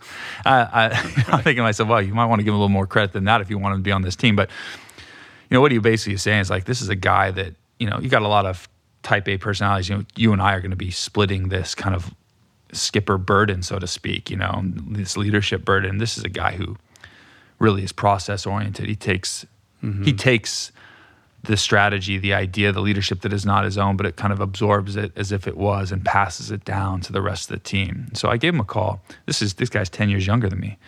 And so I'm a little worried about his young maturity kind of thing. But from that first phone call, just wants to know, how are we going to do in 8 months that the rest of the teams that we're going against are taking 2 years to prepare for? It was just process. And I understood what Angus was saying at that moment. Meanwhile, you're in California and they're both in Great Britain. This is something that we're having to discuss. Yeah. How much time are we really going to be able to spend together? Yeah. So I'm wanting to get another American. If we got 3 guys here now, we got two of them are in the UK, and then I've got myself here in the US. And so I'm really trying to having the same problems the year before. I'm trying to round out this team and being very, very careful. And guy I rowed at Vesper with, Matt Brown. Very intelligent guy on top of being a great rower. Rowed at Yale, then rowed at Oxford. So an intelligent guy. And by the way, but also like a beast. Yeah, also, dude. I forgot to mention also like a ginormous human being who can like bend an oar when he's putting it in the water. But I think the thing that really attracted me to him was that, and it sounds weird, he just lost at Olympic trials. So here we are, in the summer, he didn't qualify. He went for the men's single. That's the toughest one. You're by yourself. And that's, by the way, that's a trials boat. Anyone can enter that. Rich, you could enter it next year and go and try to do the open. And you'll have to get out of the heats. But he got all the way to finals but didn't qualify. And I'm thinking to myself, this is it. He's lost right now. He's rudderless, no pun intended. He's trying to figure out, what am I going to do? This has been my dream, and now it's over. And he's probably at the same crossroads. Do I go another 4 years? But he's got a 2-year-old at home. He's married with a 2-year-old. So I was like, this is what I'm going to do. I'm going to offer him something else. And that's what I did. I called him. And as he said to me, he's like, yeah, you didn't have to finish the sentence. I'm in. And it wasn't an I'm in because I'm naive and I don't understand this stuff. He had been following me in my race the year before. And this guy was no stranger to hard work and no stranger to being an underdog. He came from nothing, and built himself up to having a first-rate education through working hard. So that was our team. And all of a sudden now we've got a team. Yeah. And taking everything that you had learned the year prior and these kind of lessons about teamwork and leadership and what went wrong before and how to course correct that. Like, how do you then approach, this group of guys as a leader to get their heads around what you guys are going to try to tackle also while you're all dispersed all over the place? Yeah, that was the big problem to solve for. And we've got, very little time. And I just, I'm always harking back to this idea that Tom and I had. I'm like, how do I recreate that feeling that we had during those moments of breakfast without actually saying, okay, guys, we're going to do this breakfast thing? Because you can't, and it has to be organic. And I'm just realizing that, as nice as it was to have one other guy that you were kind of leveraging his human emotion, he in turn was doing that to you. Like, wouldn't it be nice if it was for the whole boat, And then I really didn't stop there. I was thinking like, well, we should include our family members, like our wives and girlfriends and, our extended family and our friends and our neighbors. I was like, if we created a community of people that once we got to the boat and we started rowing, we felt were relying on us, then that would be a strong motivator in there. And so that's what I did. I just basically started to create a community. So we rowed and we got bigger and stronger and we rowed together, but we went out there, they came out our way, and we just spent a lot of time together as a team. And it was rowing, but it was also dinners, it was drinks, it was meeting each other's wives and girlfriends and spending time with them. It was brotherhood, it was fraternity at that point, building this sense of community. And then it was, if anybody in our family group, our friend group, our neighbors wanted a job on this team, they wanted to be part of this team, we'd find something for them to do, something that we needed done, so that when they did it, they felt they were part of the narrative. Mm-hmm. So you go fast forward to, we're at the start line with, we're back at La Gomera, the start line a year later, and it feels different. It feels like there is a lot more riding on this. And when I go back to that thing where glory gets you to the start line, but shame gets you through the finish, there was this idea, feeling that we had a lot of people that were looking up to us to do this, to finish the narrative that they were a part of. And that was a strong motivator, and something, again, that I was kind of learning in its entirety for the first time, that you've got people that are not saying, do this or else, but are saying that I'm part of this story. Mm-hmm. I'm passing the baton to you now. Now it's up to you guys. Finish this story, finish the unfinished business. The stakes were a lot higher. Yeah. It's not just about you and some kind of vainglorious thing. Mm-hmm. You've got a lot of people invested in this, but for the right reasons. I'm sure everybody has their distinct respective why. Sure. Your job as a leader is to figure out how to take all of those whys and have them cohere to one kind of singular why that will unite yourself as a team, so that when you meet those obstacles, which are a certainty and are going to come in many unpredictable ways, that you'll be able to tap into a different gear to support each other through it. Yeah, I think that one of the many leadership burdens that you have as a captain is that you need to take everyone's individual whys and somehow convince them that by going through with the team why, that they will mm-hmm. still be able to achieve their individual whys. And that's a tough thing to do. Look, Matt was doing it for a certain reason. Alex was doing it for another reason. Angus and myself, we all had different reasons why we were there. But what I try to convince them all is that to go as fast as we can, for as long as we can, to go as hard, to give everything that we have out on that water will simultaneously take care of all of our other singular mm-hmm. objectives. And I think that's where that trust piece comes in as a leader, is that people have to trust that their individual objectives are going to be taken care of if they buy into the team objective. Mm-hmm. That is a difficult thing to convince people of. Yeah, I would think so. And even probably more difficult in a corporate context. I mean, the principles are the same, right? Whether you're rowing a boat or you're leading a team at some corporation, as the leader, you have to get everybody to buy into some kind of singular vision. And you're asking these people to give of themselves. So what is their why for doing that, and why should they trust you? And when things get difficult, how are they going to, kind of stick with you and not just bail and go get a job somewhere else? Yeah, absolutely. And I think, a lot of times, and as part of my job, I work with these corporations and teach this leadership. And one of the things that they say is that your stories are great and your examples are great, but like I'm not rowing across an ocean. I'm just doing this one single thing. And I think when you're in a corporation, these corporate leaders, their burden is to ennoble, or like to make noble, the effort that they are putting forth. And when you're asking, and this is something that I'm quite passionate about, is that if you're asking someone to give all of themselves to something, then you are also asking them to be changed by that something. I mean, that's what happens. That's what happened with Tom and I. And this is what I'm understanding as we're in that second row is Tom and I are different people. We're not the same people that left the shores of La Gomera at the start line. We're just different because we gave all of ourselves to this endeavor and to each other. We're just different now. We talk about it all the time. Mm-hmm. And I'm also different than I was before I left for that second row because I gave all myself and so did the team. We're all just different people now. But that's not a casual thing to be asking someone to do because there's a lot of people out there that say, look, I just want to come into work every day and do a really good job and then leave and then forget about it and then come back and do the same thing the next day. And that's fine, by the way. Like, that's absolutely fine. But like, if you're a part of if you're trying to like create, like you said, like this idea of high performance, and yeah, there's a lot of parallels between it, then that's what you're asking people to do. You're asking people to actually be changed by. I mean, that's why love changes us, right? We give ourselves, all of ourselves to somebody, and now we're different people because of it. We're in love. And you must first be able to answer that for yourself, you know, and be okay with that with yourself. Am I okay with being changed by the thing we're about to do? Am I okay with being a different person when I come home? And then once you've done that, you need to be able to do that with everybody else. And people are going to resist that. Yeah.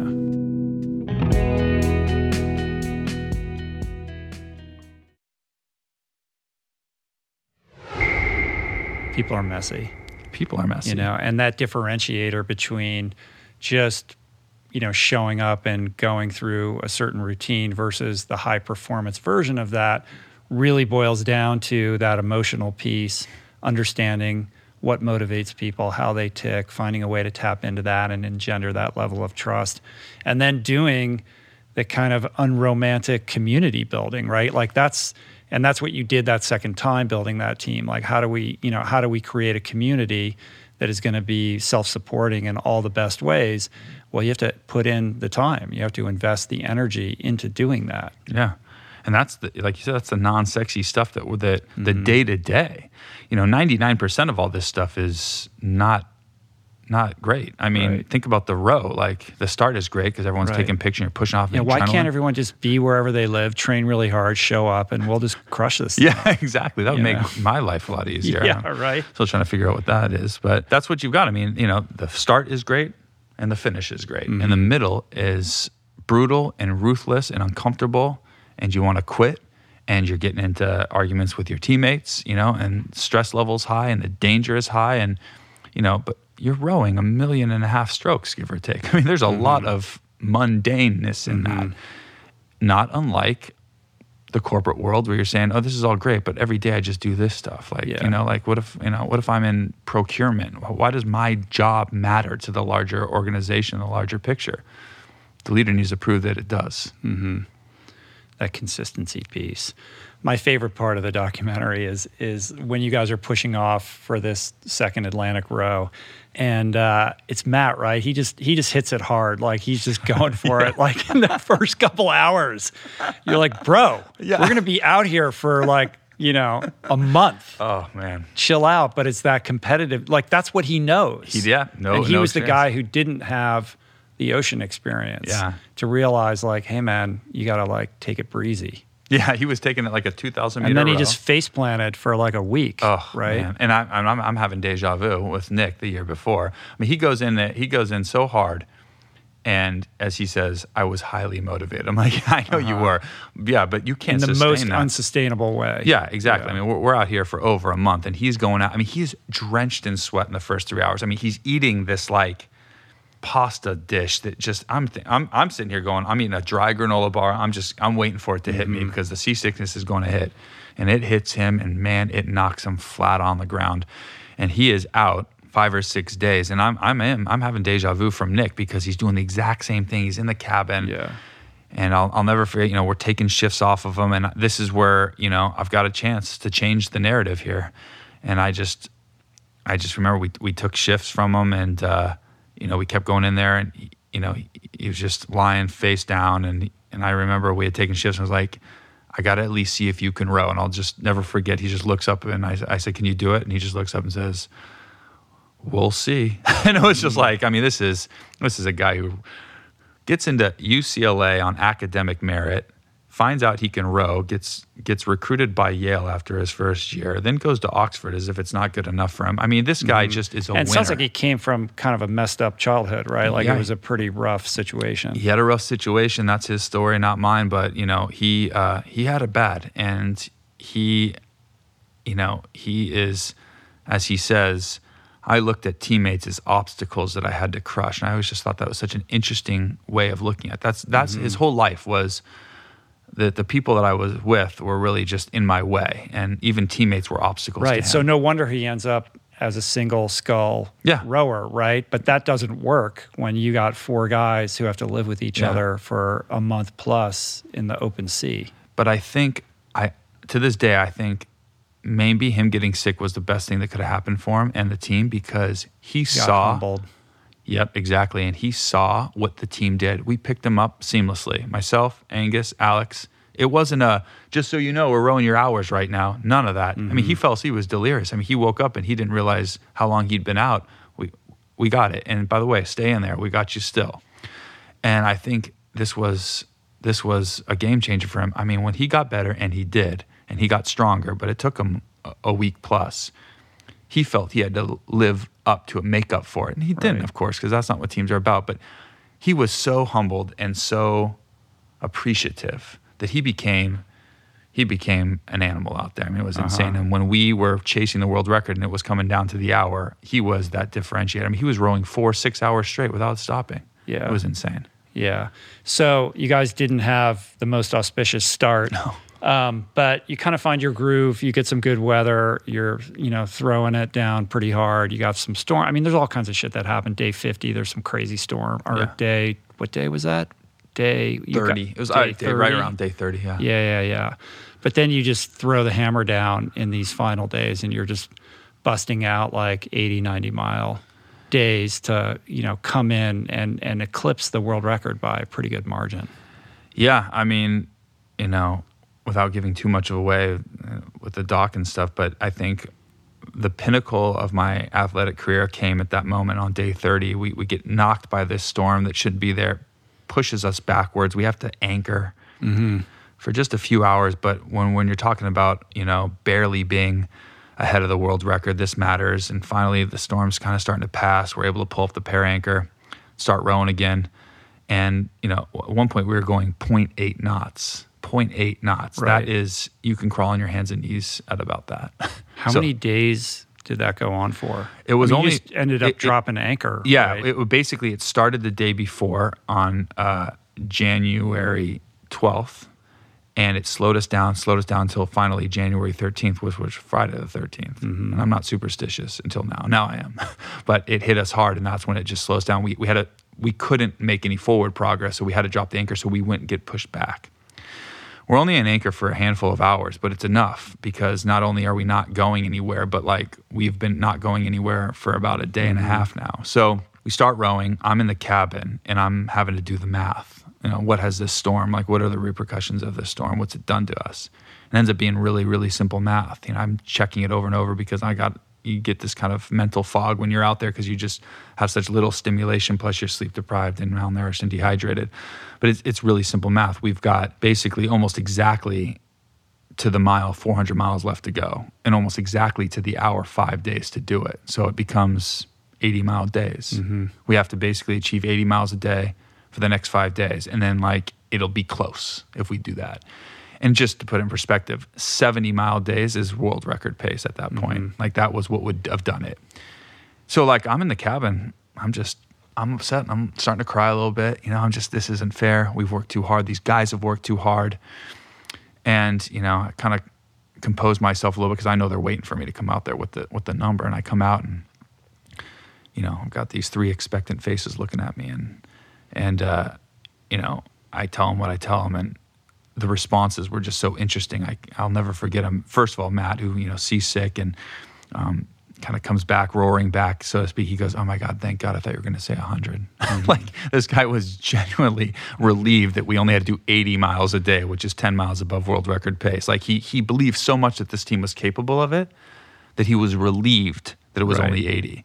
And then Alex, the young kid, process-oriented guy, he was just I'll do whatever it takes. Skip, he called me Skip all the time, and said I'll row every hour of the night if I have to. Meaning, and those were his worst nights. He'd literally pass out in the middle of his rowing shift because he'd be so tired, just like black out sometimes. And all of a sudden, I'd feel it heavy, and I look back, and I'd be like, have to elbow him, like, you got to get up.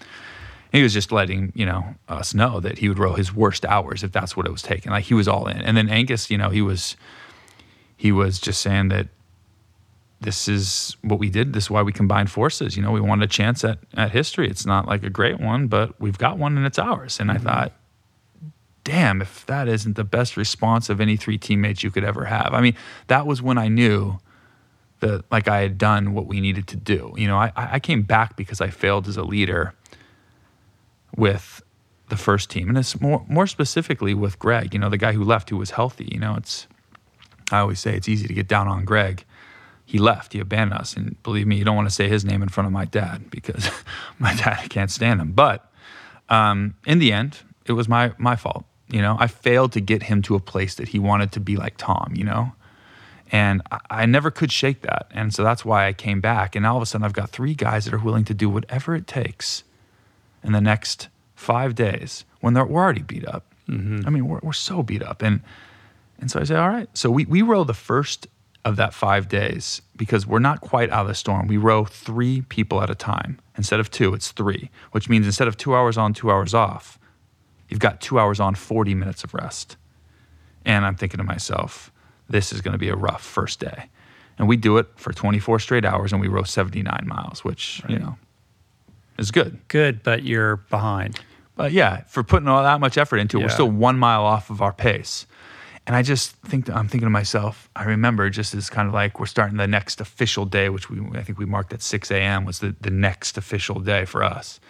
I just remember thinking like, I don't know, I could see people taking their foot off the gas a little bit right now because we're going to go back to 2 on, 2 off. We're going to go back to our normal shift patterns. I'm thinking to myself, if you couldn't get 80 with 3 dudes, how are you going to do it with 2? Maybe you'll just less rest. Yeah, a little bit off their foot off the gas. I mean, I'm thinking to myself, I got to make sure I don't do that, because now we're feeling a little defeated. Like, I don't think we've got it, But I can tell you what, I know for a fact that nobody did because on that second day, we did 94 miles, which that's all that you needed to know is that we did 94 miles. Yeah. And the third was 92. So like 5 knots? What is that? Like, yeah, it was. No, it wasn't quite 5, but it was like, it was. So 4 knots will get you 100, roughly. Okay. And so we're like in the high 3s, right, all day long, making quick shift changes. Like everything was. And the thing is, nobody was talking about the world record. That's the thing. It's like no one was saying like, all right, where are we on the world record pace? Like it just became about like each other. It just became about cooking extra food for everybody. Hey, what does everybody want? I'm going to cook 5 meals right now so that you've got some. I'm going to put it right next to your seat. Boom, eat it. I had this infected heel. Thing hurt so bad because it was so infected. Like even just barely touching it, like really like kind of sent like a pain up my leg. And I'm notorious for not taking care of my body very well out there when I should. And Angus always yells at me for that. And he would do little subtle things like, hey, Jay, just when you get back in the cabin, I laid it out. You don't have to do anything. The gauze is there. The wrap is there. All you need to do is just simply take off the thing, clean it, wrap it, and done. Like, he was encouraging me to do what I needed to do to take care of my body. And that was what everybody was doing. Nobody was talking about themselves. Oh, I'm so tired, guys. I'm so beat up. It was all about how are you doing? And that was, to this day, is the pinnacle of my athletic career, those 5 days. And I honestly, no one's going to believe this, but I didn't care anymore if we broke the world record. I didn't. We did. We ended up doing it. But in that moment, I'm thinking to myself, this is it. This is what I was trying so hard for. I chased this like idea of the only time I'm going to be accepted, I'm going to accept myself, or I'm going to be accepted as an elite athlete, a winner, is if it's a gold medal, if it's a world record. You start to realize like no one gives a shit. Like, it doesn't matter about that. What it matters is that when you step off that boat or when you cross that finish line, that you know that you led the team in the right way and that you gave everything that you had and they did as well because of all this stuff that we've been talking about. Yeah, that's beautifully put.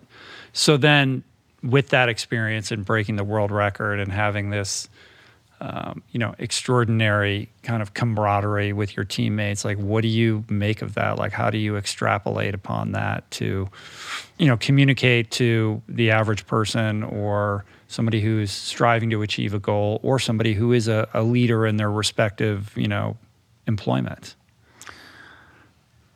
I have a lot of thoughts around that, but I'll take it to its most basic level. And I'll say it by this, like, we hear this cliche all the time that life is short, right? We always say life is short, life is short.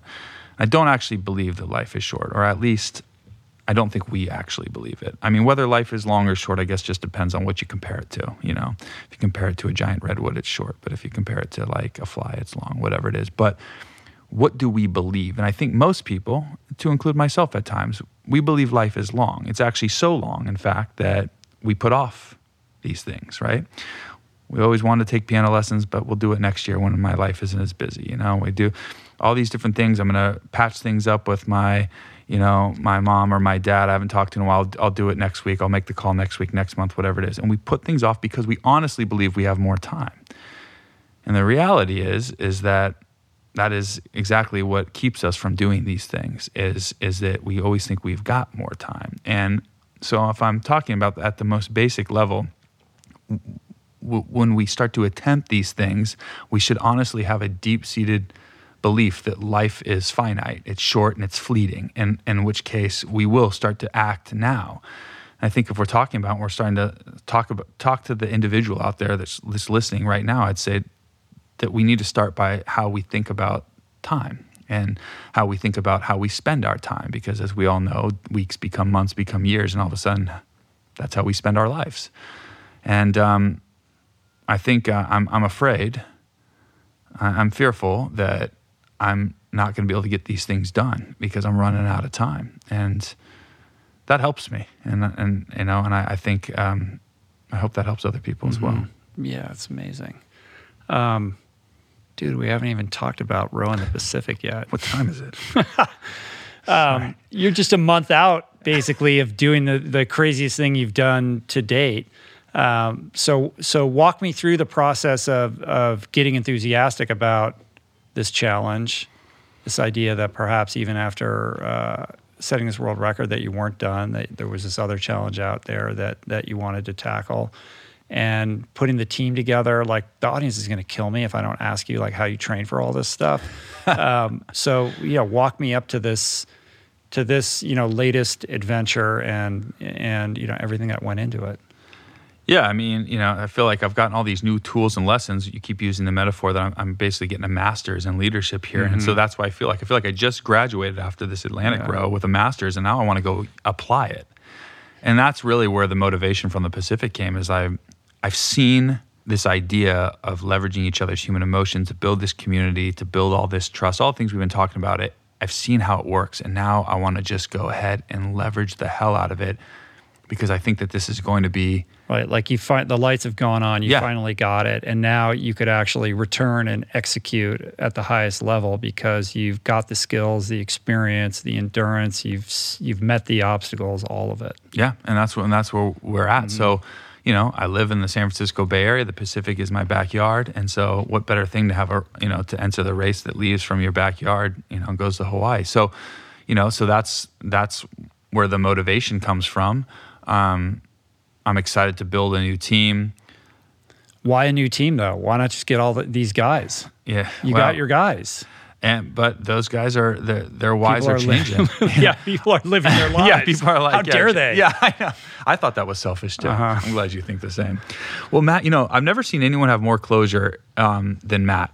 Matt, after this row, and the doc does a great job of kind of showing this, but Matt has so much closure after this row, both athletically, his athletic career, but also his personal life. This idea of being able to really kind of close the loop on a lot of the things. He has no interest, and believe me, I tried, but he's done. He's like, Jay, I'm done. I am done. He learned what he needed to learn. He's out. He got that closure. He had that experience, and now he can cut the ties and build a new life. Yeah, exactly. On top of that. And that's exactly what he did. They had another kid, and they're living a happy life in Texas right now. So, but Angus, Well, Angus isn't going anywhere. Holler at my boy. Yeah. He's my dude.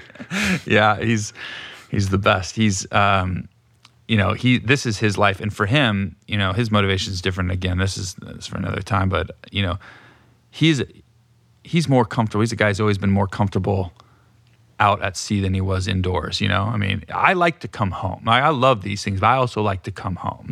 For me, it's I want to see my wife. I want to see my son. I want to spend time with friends and family and go golfing and run my business. I want to do these things. But Angus always seems like tough to re-enter, like he always has a hard time coming back. And I think he's chasing something, and that would be that's for him to answer, not me, but he was ready. So he was in. So it was me and him, and now we're looking for 2 other guys. And one of his first teammates from the first time in the Atlantic, Gus Barton, was in, and he's a personal trainer in London and a great athlete and has experience. And then Duncan Roy was our next guy, who had rowed the Atlantic twice already as well. And his big motivation was that he didn't really feel like he had the experience that he wanted to have in both those rows for different reasons. He was looking for an ultimate team experience. And so we had this team, but COVID, we're all sick of talking about COVID, but it precluded us from doing it in 2020, which is when we were supposed to do it. And so that comes and goes. And you sit here, we built ourselves up. Gus has to bow out because him and his wife are planning on growing their family and having a child, which I totally understand. So he can't be in for 2021. So we're looking for this 4th guy. And Duncan, we all put together a list of people that we'd be interested in, and Duncan had a couple guys on his list, and one of those guys we ended up taking, which was Jordan Shuttleworth. And again, no experience on the ocean, so we're talking about. You always need one guy who has no ocean experience. We always want to make sure that we make it just a little bit harder for ourselves, So, yeah, he's a former Royal Marine, big, strong, athletic individual, but no ocean rowing experience. And so, here we are. Here's our team coming into this year. Myself, Angus, who's at this point my brother in adventure. At this, we've done so much together. And then Duncan, who I've never rowed with in a boat before in terms of a race, but have now spent a lot of time with and just absolutely loved. And then Jordan. Right. So I'm less familiar with Duncan and Jordan because they're not in the documentary, because the documentary ends before the Pacific row. But both military guys, which is interesting. Yeah. But also, I trust, come from some kind of competitive rowing background, or just like ocean dudes? Duncan was ocean rowing. He'd done 2 ocean crossings already and really has fallen in love with it. And Jordan, no, like really no nautical background. Right. And he's just a badass Marine commando who's tough as nails. Yeah. And had never rowed in the ocean. And you're like, that's our guy. Yeah, exactly. Yeah, like I haven't learned my lesson. Well, it's just it was we interviewed quite a few people, to include people that had ocean rowing experience. But he had that. I'll tell you what I loved about Jordan. I mean, there's a lot of things I love about Jordan, of course, especially now that we finished one together. We're like brothers. But the first thing he said when we got on our first interview with him, it's Zoom, of course, and he says, "I'm nervous." What are you nervous about? He's like, "I just want this so bad." I just thought that is a great. I like that. There's already so much on it for him. And I asked him. I said, "Do you remember the first thing you said?" And he couldn't remember. And I just remember it came from the heart. He was just he looked nervous, and I just loved that. It meant something to him. The interesting thing about Angus is, I looked into his background a little bit. In addition to being the youngest ever to row the Indian, Atlantic, and Pacific, the guy has dealt with depression and ADHD and some, so he's got some dark chapters in his past that he had to kind of face and overcome. Yeah, and this has been, something that we've constantly talked about. I mean, we rowed the Atlantic together, broke the world record. Then a year later, we trekked across Namibia together. Something that we don't talk a lot about, but that was an incredible vacation. I was about to say adventure. Freudian certainly wasn't. Yeah, no, it was anything but. Right. He didn't actually complete that one because he got heat stroke and passed out and hit his head.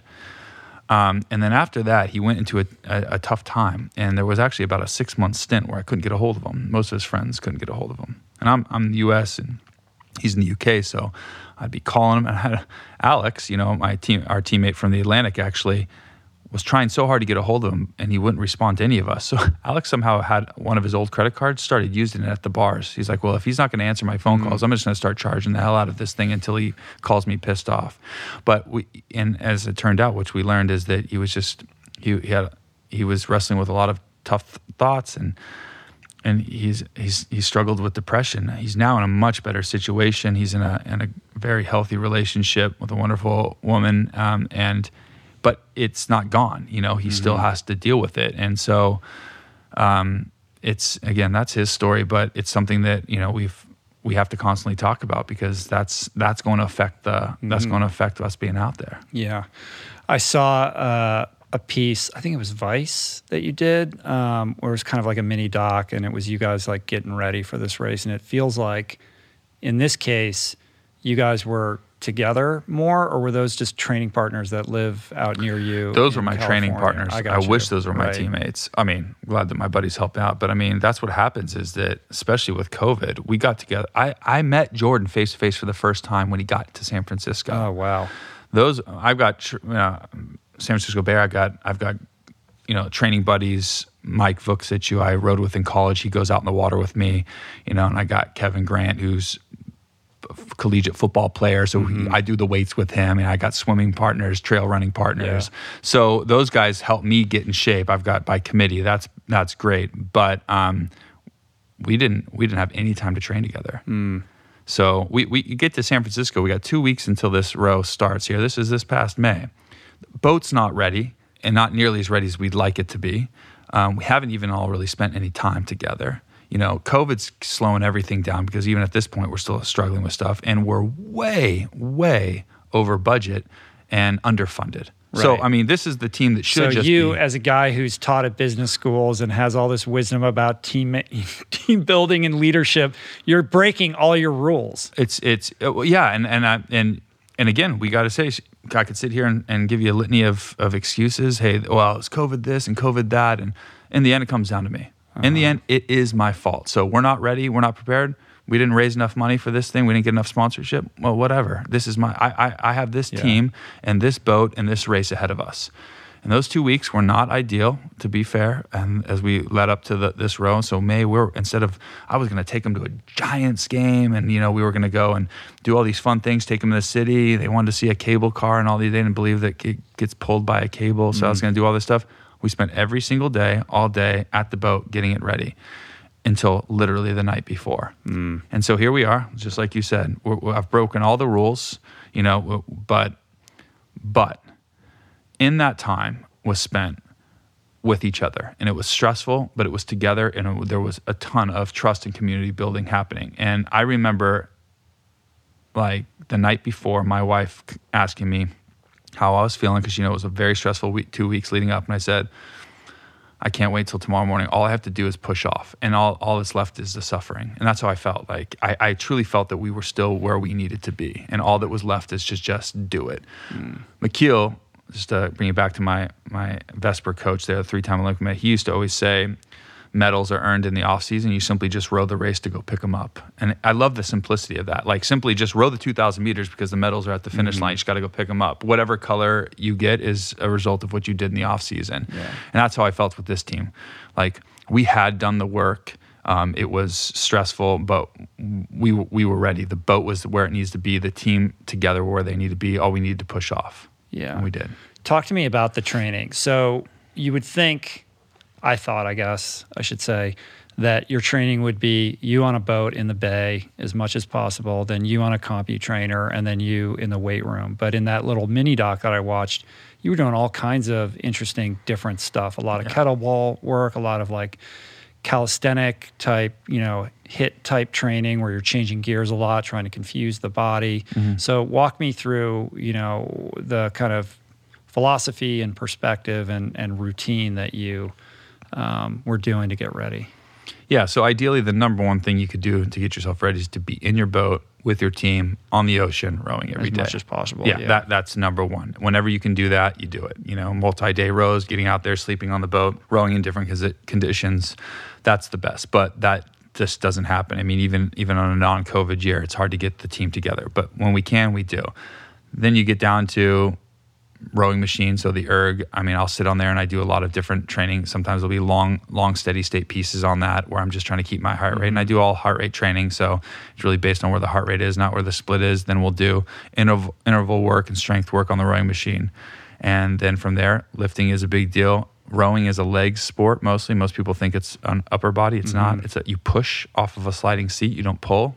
Pushing is most of it. So you're building that legs, you're building the core, and of course the back and shoulders as well. So a lot of that. But then, you can't be too singular and just row. It's a lot of pressure on the back. So I do a lot of cross training. And for me, cross training is I like to do trail running because I enjoy it, and it's hard for me because I'm a big guy. And swimming's become a huge part of my training now because it's that nice fluid motion, and it's a lengthening thing for me. So it makes my back feel good. So I'm doing a combination of all that, but in a day-to-day, I'm getting up at 4:30. If this is what people want to know, I'm getting up at 4:30 before my son and my wife are up. I'm doing a big row there. That's an erg row. That's a rowing machine workout. That'll be a 2-hour session, depending on what the day looks like. And then I'm usually doing some kind of a midday afternoon thing. That'll be either in the weight room or be some kind of like park workout. That we'll just bring all medicine balls and stuff, and we'll start to do stuff in the park, and that'll be kind of more of a muscular endurance type of workout. And then usually on certain days, usually 3 days a week, after I put my son to bed, he's down at 7:30, then I'll go for a night run, just something light, not pushing it, nothing like you do, Rich, but just getting out there, just trying to like break a sweat and make it feel good. And then so I'm doing 2 days, Monday through Saturday. And then 2 or 3 of those days, I'll put in a light run as well in the evenings. And then Sunday, I'll usually take off. Right. So what I didn't hear is you getting out on the water.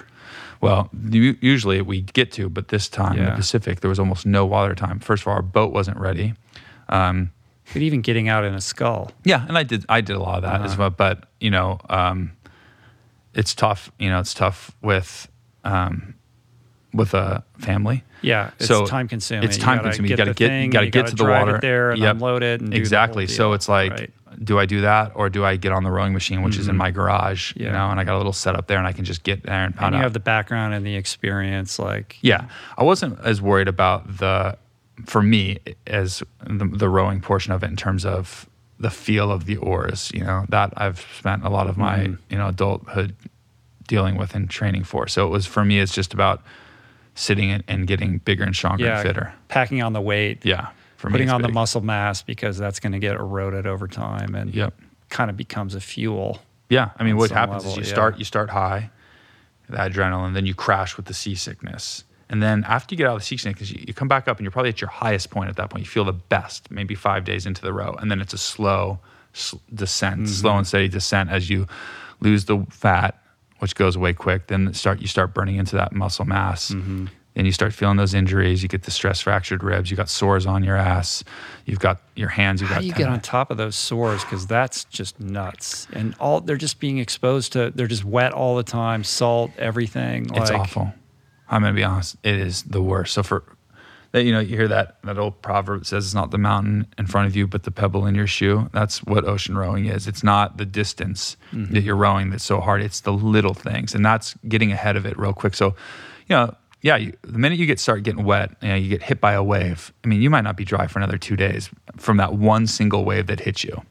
You're soaking wet, and then it gets down to your butt, and the salt is just grinding into your butt, and then you get these sores. And it's a combination of trying to dry them out, but also keeping them so that they, keeping them also like with some lubricant, basically, so that they don't get worse. So it's this fine balance between drying them out. And you're on a 30-foot boat. Where are you drying? We don't have a bathroom on our boat. Do you just have vats of antimicrobial, like Neosporin type shit? Doing that kind of stuff. On your ass and on your feet. Yep, and your just hands like all the trying time? You got your phone trying to take a selfie to see where it is, or just asking one of your buddies, dude, I need you to look at my ass. Yeah. I was like, oh God. And I saw on the Instagram, like sleeping naked, because you're trying to air out. You got to dry it out. Yeah. I mean, there's no shame on this boat. I mean, you can use your imagination, but I mean, you're asking guys to look at things that you can't see on your body. I need you to check this thing out, and then, or a guy will see you drop down your shorts, like, dude, your ass looks awful, dude. You got to fix that.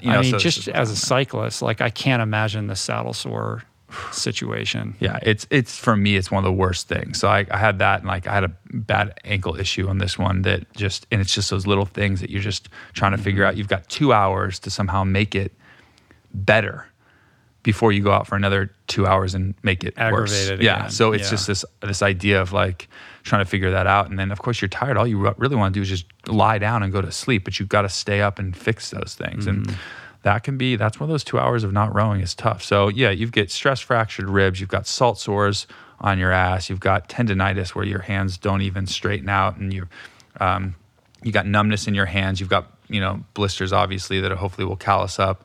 And then, you're just getting, you get headaches, you get dizziness. It's brutal out there. And how much clean water can the desalinator produce daily?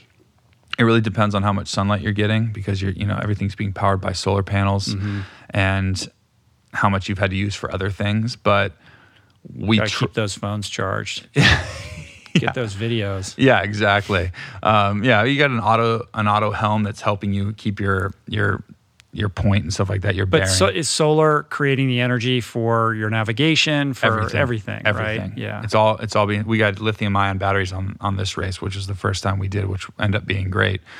But I would like having 5 liters of water per 24 hours for each individual is good. That's nice. And think about it, it's not that much water. That's not that much. Plus you're using it also to make your food. You can't like use that for taking a shower. Yeah, it's not like we're not having water balloon fights out on the they're throwing it. Yeah, that's the precious resource. And a couple times, I think we did it 3 times on this last race, you need to wash the bottom of the boat. Actually, if you can believe it, barnacles build up on the bottom of the boat. Right. You get a slime that gets there, and then the barnacles stick to the slime. This is another interesting thing.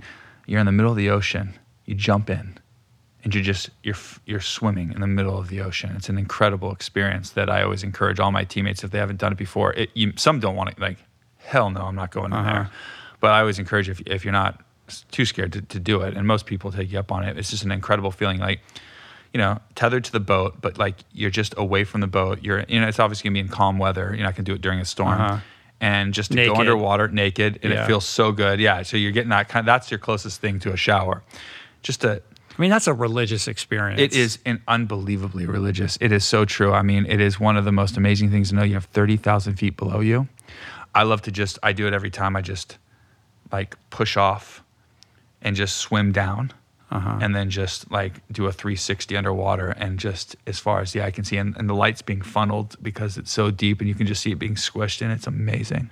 As an adventure athlete, as an explorer, there's this, perhaps you're the only human being that's ever been in that spot one ever spot in the history of humanity. Yeah, I think that all the time. Like, it's so crazy. That's what adventurers are trying to do. Has anyone, other human's foot ever been where I'm standing on this terra firma?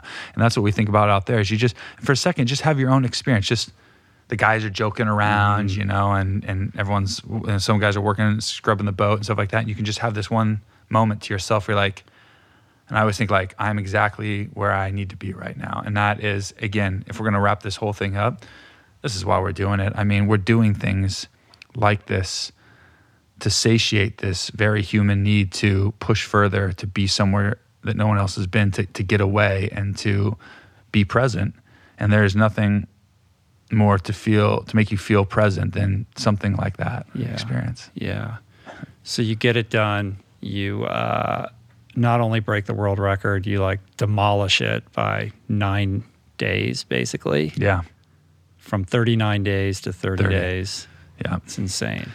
So the thing that you always were waiting for, this guy who was, kind of in the shadows, always second place, never could quite, execute on the dream. That's got to be pretty gratifying.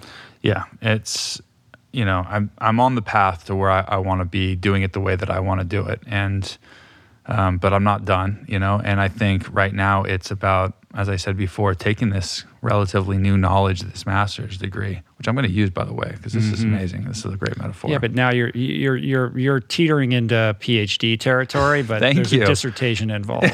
So maybe that's what you're thinking about in terms of what's next. Yeah, and I think, I just love to see these tools going into action and them actually working. It's just an amazing thing to see all this work that we've done, and you just see you create an environment for these human beings to be amazing, and then they are, and you sit there and you marvel at it, because in the end, what I'm doing is I'm not proving to the world that I'm just some great athlete. I'm as great as I can be, but I'm proving to the world that I'm a builder of teams, and that is why no matter what you see me do next, it'll be in a team atmosphere. Do you have a sense of what might be coming next? I definitely have a short list. You're gonna get all cagey on me now. Well, come on. What if someone does it before me? Yeah, come on. That's right. No one listens to your podcast. I forgot about that. I'll just say this. I'll say this. I think I'm largely done with oceans. I don't think there's anything left for me out there. I would do some more interesting, maybe shorter crossings, but I think transatlantic, trans-Pacific ocean crossing I'm done with that. But I've been looking to other bodies of water, big rivers, the world's biggest rivers, and doing some of those, and being able to do some more exploring, some more adventuring, where there's still a record to be had, a source to sea type of going down rivers and stuff, but also being able to explore terra firma at times, being able to come onto land, just seeing a little bit more of the world through rivers. But I'm not saying more than that for now. Yeah, no, I get it. I mean, I'm interested in kind of how your recent experience has or has not maybe impacted how you think about your why for yourself as an adventure athlete who now has, made this stamp, established yourself as somebody who can do amazing things, who is in a position to garner additional support and, attention, et cetera.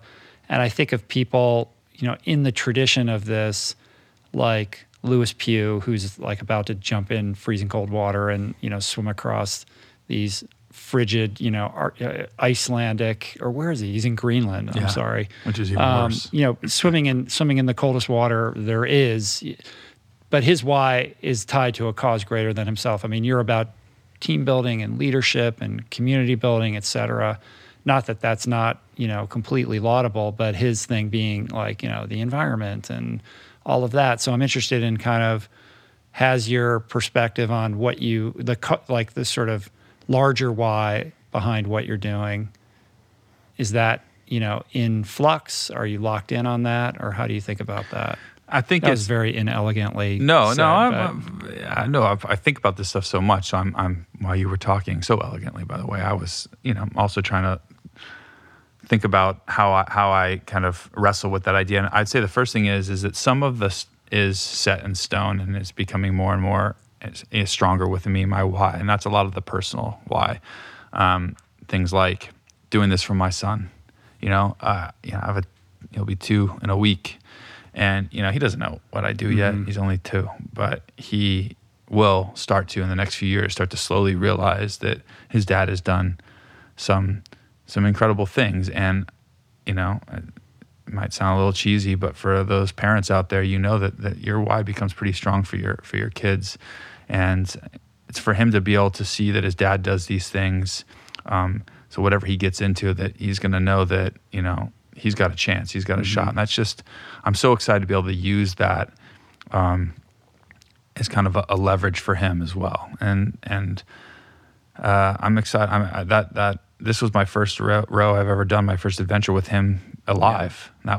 That was tough, but also a motivator. I put him to bed the night before I left, and he woke up the next day and I wasn't there. And then I wasn't there for the next 30 days. Did that change your kind of risk analysis approach?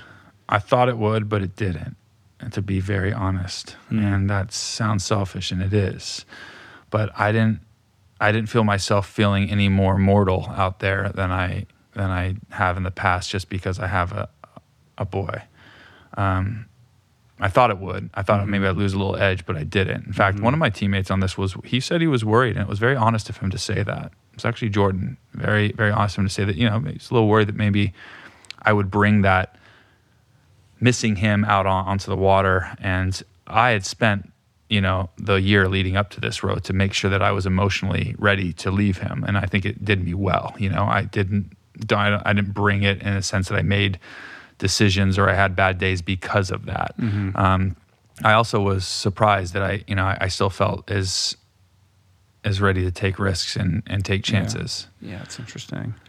Maybe that will change. I don't know. Maybe it will. Yeah, I mean, as somebody who's got kids that are older now, I'm aware of how that impacts like how I make decisions about where I invest my time. That's true. Risk analysis aside, I think as they get older and they become like, at some point they're like, oh, you're a real person. Yeah, Because they develop enough, their brains, mature a little bit and their personality comes out a little bit more robustly. And for me, like when they're really young, it's harder to have that kind of, not connection, but like understanding of them as like sentient human beings. And then when they get to a certain point, you're like, oh, wow. And I just remember a shift in how I thought about things. When was that? Can't remember. I mean, I'm old, so it was a long time ago. But I think maybe around, I think you got maybe another year and a half or so before that starts to percolate up. That'll be interesting. Yeah. I mean, it's already there. Yeah. But then it really kind of like gets to a different level. Yeah. And it changes the way that you kind of interrelate. Yeah, I mean, I would fully expect for it to change, and I am surprised. That's very honest. Like, it would have been easy for me to just sit here and say, oh yeah, family first. And it is family first, but when I was out there, I mean, we took some risks. We went through storms when we could have gone around them. That's, by the way, why we broke that 9 days. We went through every single storm. We did not go around it. That was dangerous. It was harder and beat us up more. And I never once thought, like, we shouldn't be doing this because our team goal was to go as fast as possible, and that was how you did it. But I can see what you're saying is that he's going to start asking me questions. Like, if my, aunt twice removed says, why do you keep doing these things or something? I'm pulling, this is a fictional person at this point, but I get those questions. Like, why do you have to do another one? I don't hear that. But if my son asked me that would hit a lot harder, I think. Yeah. But meanwhile, you've got this consultancy, this other business that you're running, Latitude 35. So maybe a way that we can kind of round this out and conclude the conversation is with some thoughts about leadership and team building that you've learned as a result of working with corporations and teaching what you've learned to business schools. A big piece in this that I think distinguishes your approach from other people who do similar type stuff is that my sense is that it's extremely experience-based, and it's really all about kind of the emotional piece that we were talking about earlier. It's one thing to come in, stand on a stage and go, here are the 10 things you need to do to reorganize your team and motivate them. But truly, all of that remains academic until you get a group of people out, you make them do something hard together and have a sort of transformative experience that congeals them and weds them to each other in a way that, information on its own just isn't going to accomplish. Yep, that's what our company's essentially been all about is that, you hear the other competing companies, the studies show this about leadership and building teams and surveys show that. But largely the people that are teaching this stuff, from my experience, have stood on the sidelines of building teams or even been part of teams their whole life. They've studied them, they've read the books and they've maybe even written some books on it, but they have not been out there and tested that. And when I started to, I've been doing this for over 15 years now, started teaching leadership and how to build high performance teams. Yeah, I have my own process. We have our steps and whatever you want to call it, but it constantly changes. So every time that we add another row or another adventure, I'm constantly tweaking it because in the end, it's just a living document. There's no right way to build teams. It's not the process. It's a process. But the most important element is that I'm going out there. I'm building teams for different adventures. I'm using my process best I can, but I'm making mistakes. I'm making concessions that I'm telling people you shouldn't make. I'm making mistakes out there constantly, learning from them, and I'm bringing all that experience to our clients. And they come with me, with their business challenges, and I'm going to help consult them. But we also do our most popular programs are our experiential programs where we take people rowing on a river or sailing the British Virgin Islands, and we say, all right, we are going to teach this by essentially putting together a team just like I had to do, and putting you out in a controlled chaotic environment. Debbie from marketing and Joe from sales. Yeah. Well, when we work with a lot of, upper management and above, it's but these are people that are either maybe at the lowest level coming into for the first time leadership responsibilities. Maybe they've never really managed people, all the way up to people that have been managing people for a long time but are doing it a certain way, their way, and maybe just need access to different perspectives. And all we're doing is creating an environment for those ideas and those experiences to happen. And we don't sit there and placate them and say, look how you rode well together and worked as a team. We actually dig. We're very academic. So half that experiences or that time with them is spent in that experience, but the other half is a very academic deconstruction of that experience, because that's essentially what I'm doing when I debrief my own adventures is what mistakes did I make? How can I learn from those mistakes and move forward? And, that's essentially what we're doing. We're constantly being students. I mean, you're saying I'm almost at my PhD, which I appreciate, but I'm going to try to go for another one. Yeah. And okay, since you're going to go for another one, how do you think about communicating principles around things like discipline, consistency, motivation, inspiration, living your life purposeful and, seeking your passion, and terms that get thrown around a lot kind of in the space of what you do. And I'm sure, in the kind of keynote circuit speaker world, I think it's very confusing for a lot of people because those words are used cavalierly. So what do they mean to you, and where do you think people should focus their energies who are trying to kind of unlock something greater within themselves but feel stymied or stuck or just unsure about how to bring expression to that?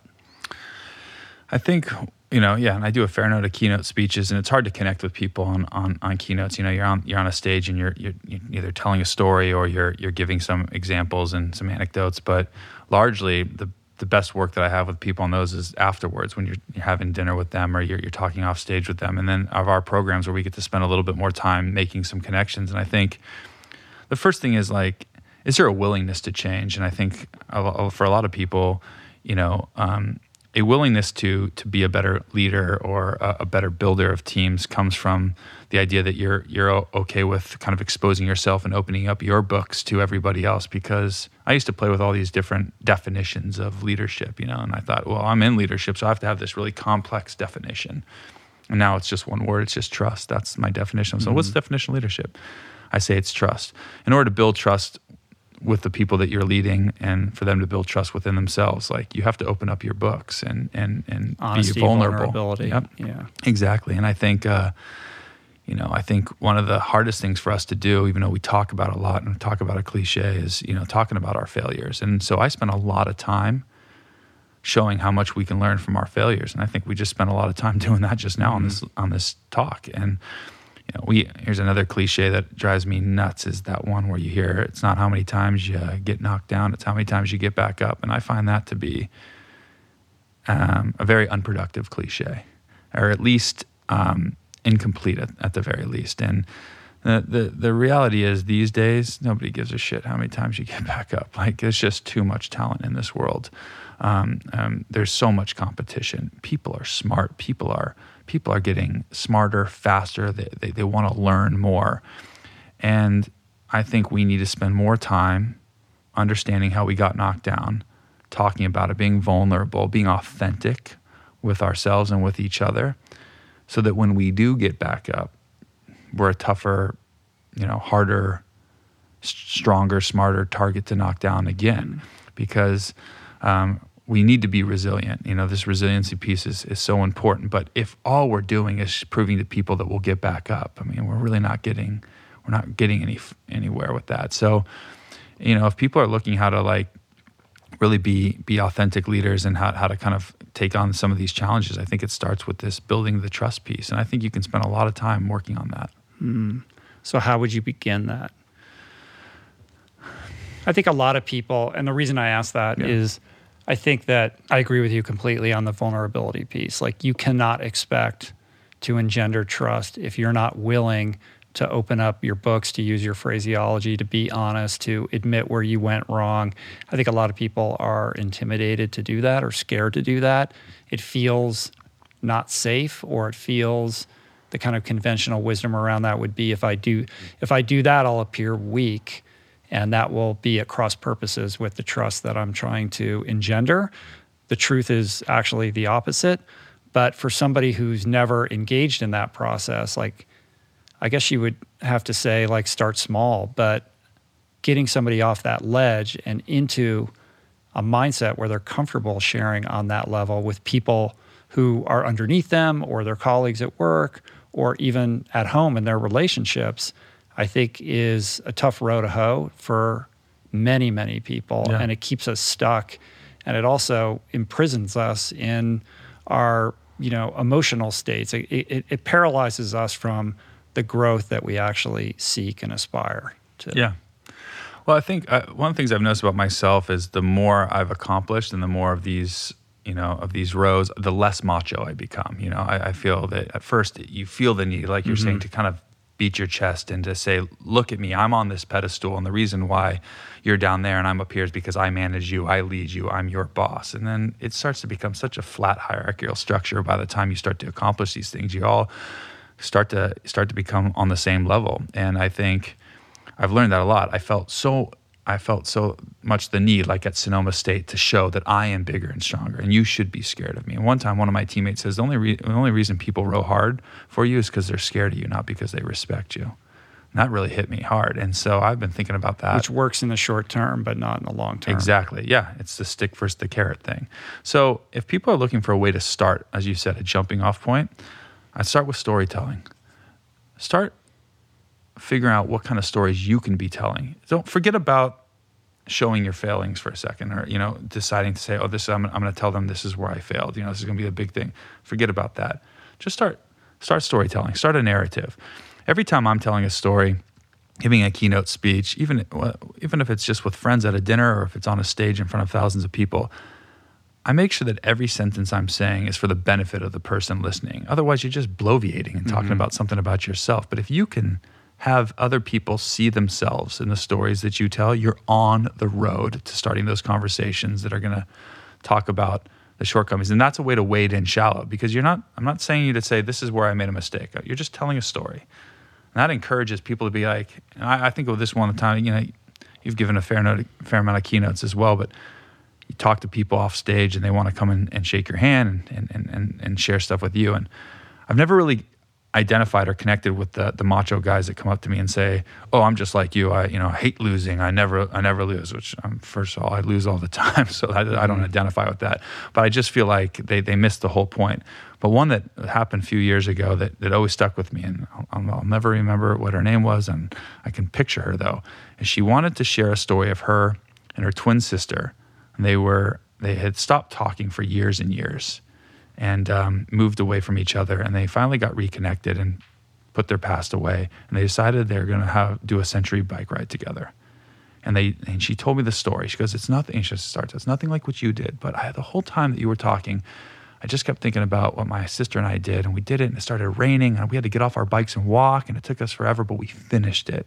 And at the end, she said, like, "I don't even know why I'm telling you this right now. I just felt like I wanted to say that." And I thought, somewhere she's out there and she doesn't realize that this has affected me this much, because that's successful. I told the story that encouraged someone to think about their stories and then share their stories. And all of a sudden we're a bunch of people sharing stories, and then the vulnerabilities will come out. But let's start with storytelling. Well, thanks for sharing your story with me today, man. Oh, my pleasure. Yeah, Rich. Thank you so much. How's your dad? Is he good? He's good. He's good with you now? Oh, yeah. Right. In fact, we're closer than ever. I only feel comfortable saying this in front of the couple people that listen to your podcast because we are so close. In fact, we have a standing appointment to golf on Mondays together. And also, he's even doing a little work with me now because he's kind of semi-retired. So he's even starting to work at Lot 35 doing some stuff for me. So we're good. Good, I appreciate man. you asking. Glad to hear it. Yeah. That's awesome, man. Thanks. Very cool. That's super inspiring what you shared today. Everything that you're about, I'm super into.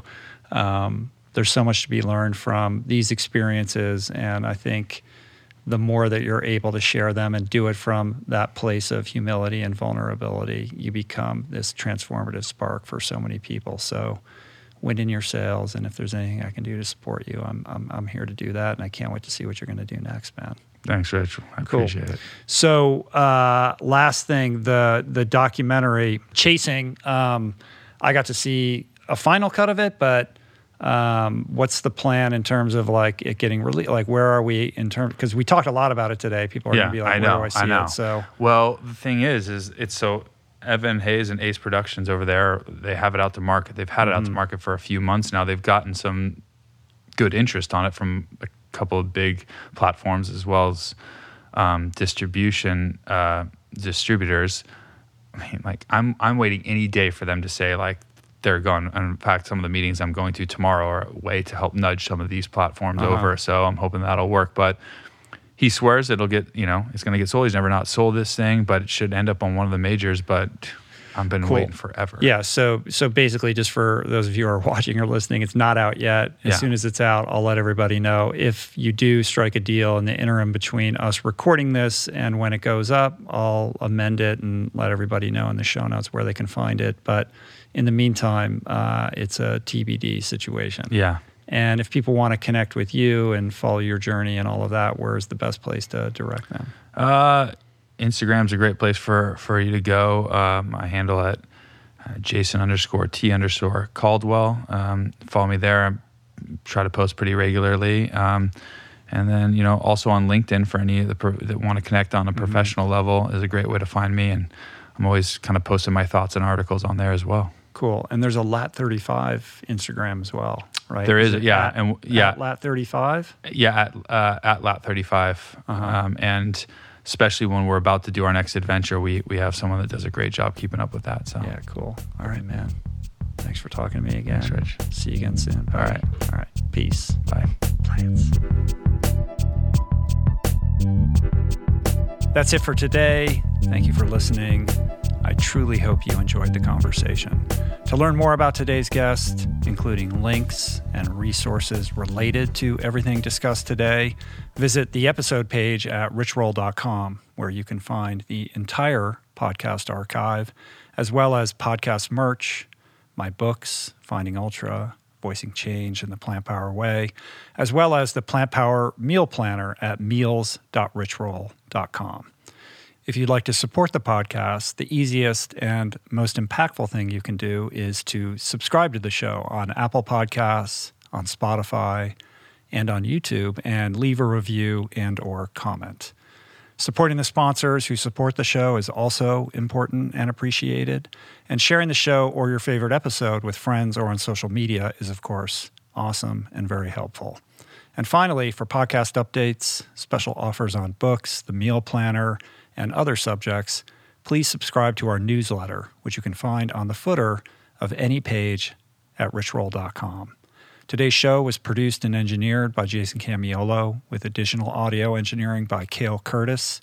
The video edition of the podcast was created by Blake Curtis, with assistance by our creative director, Dan Drake.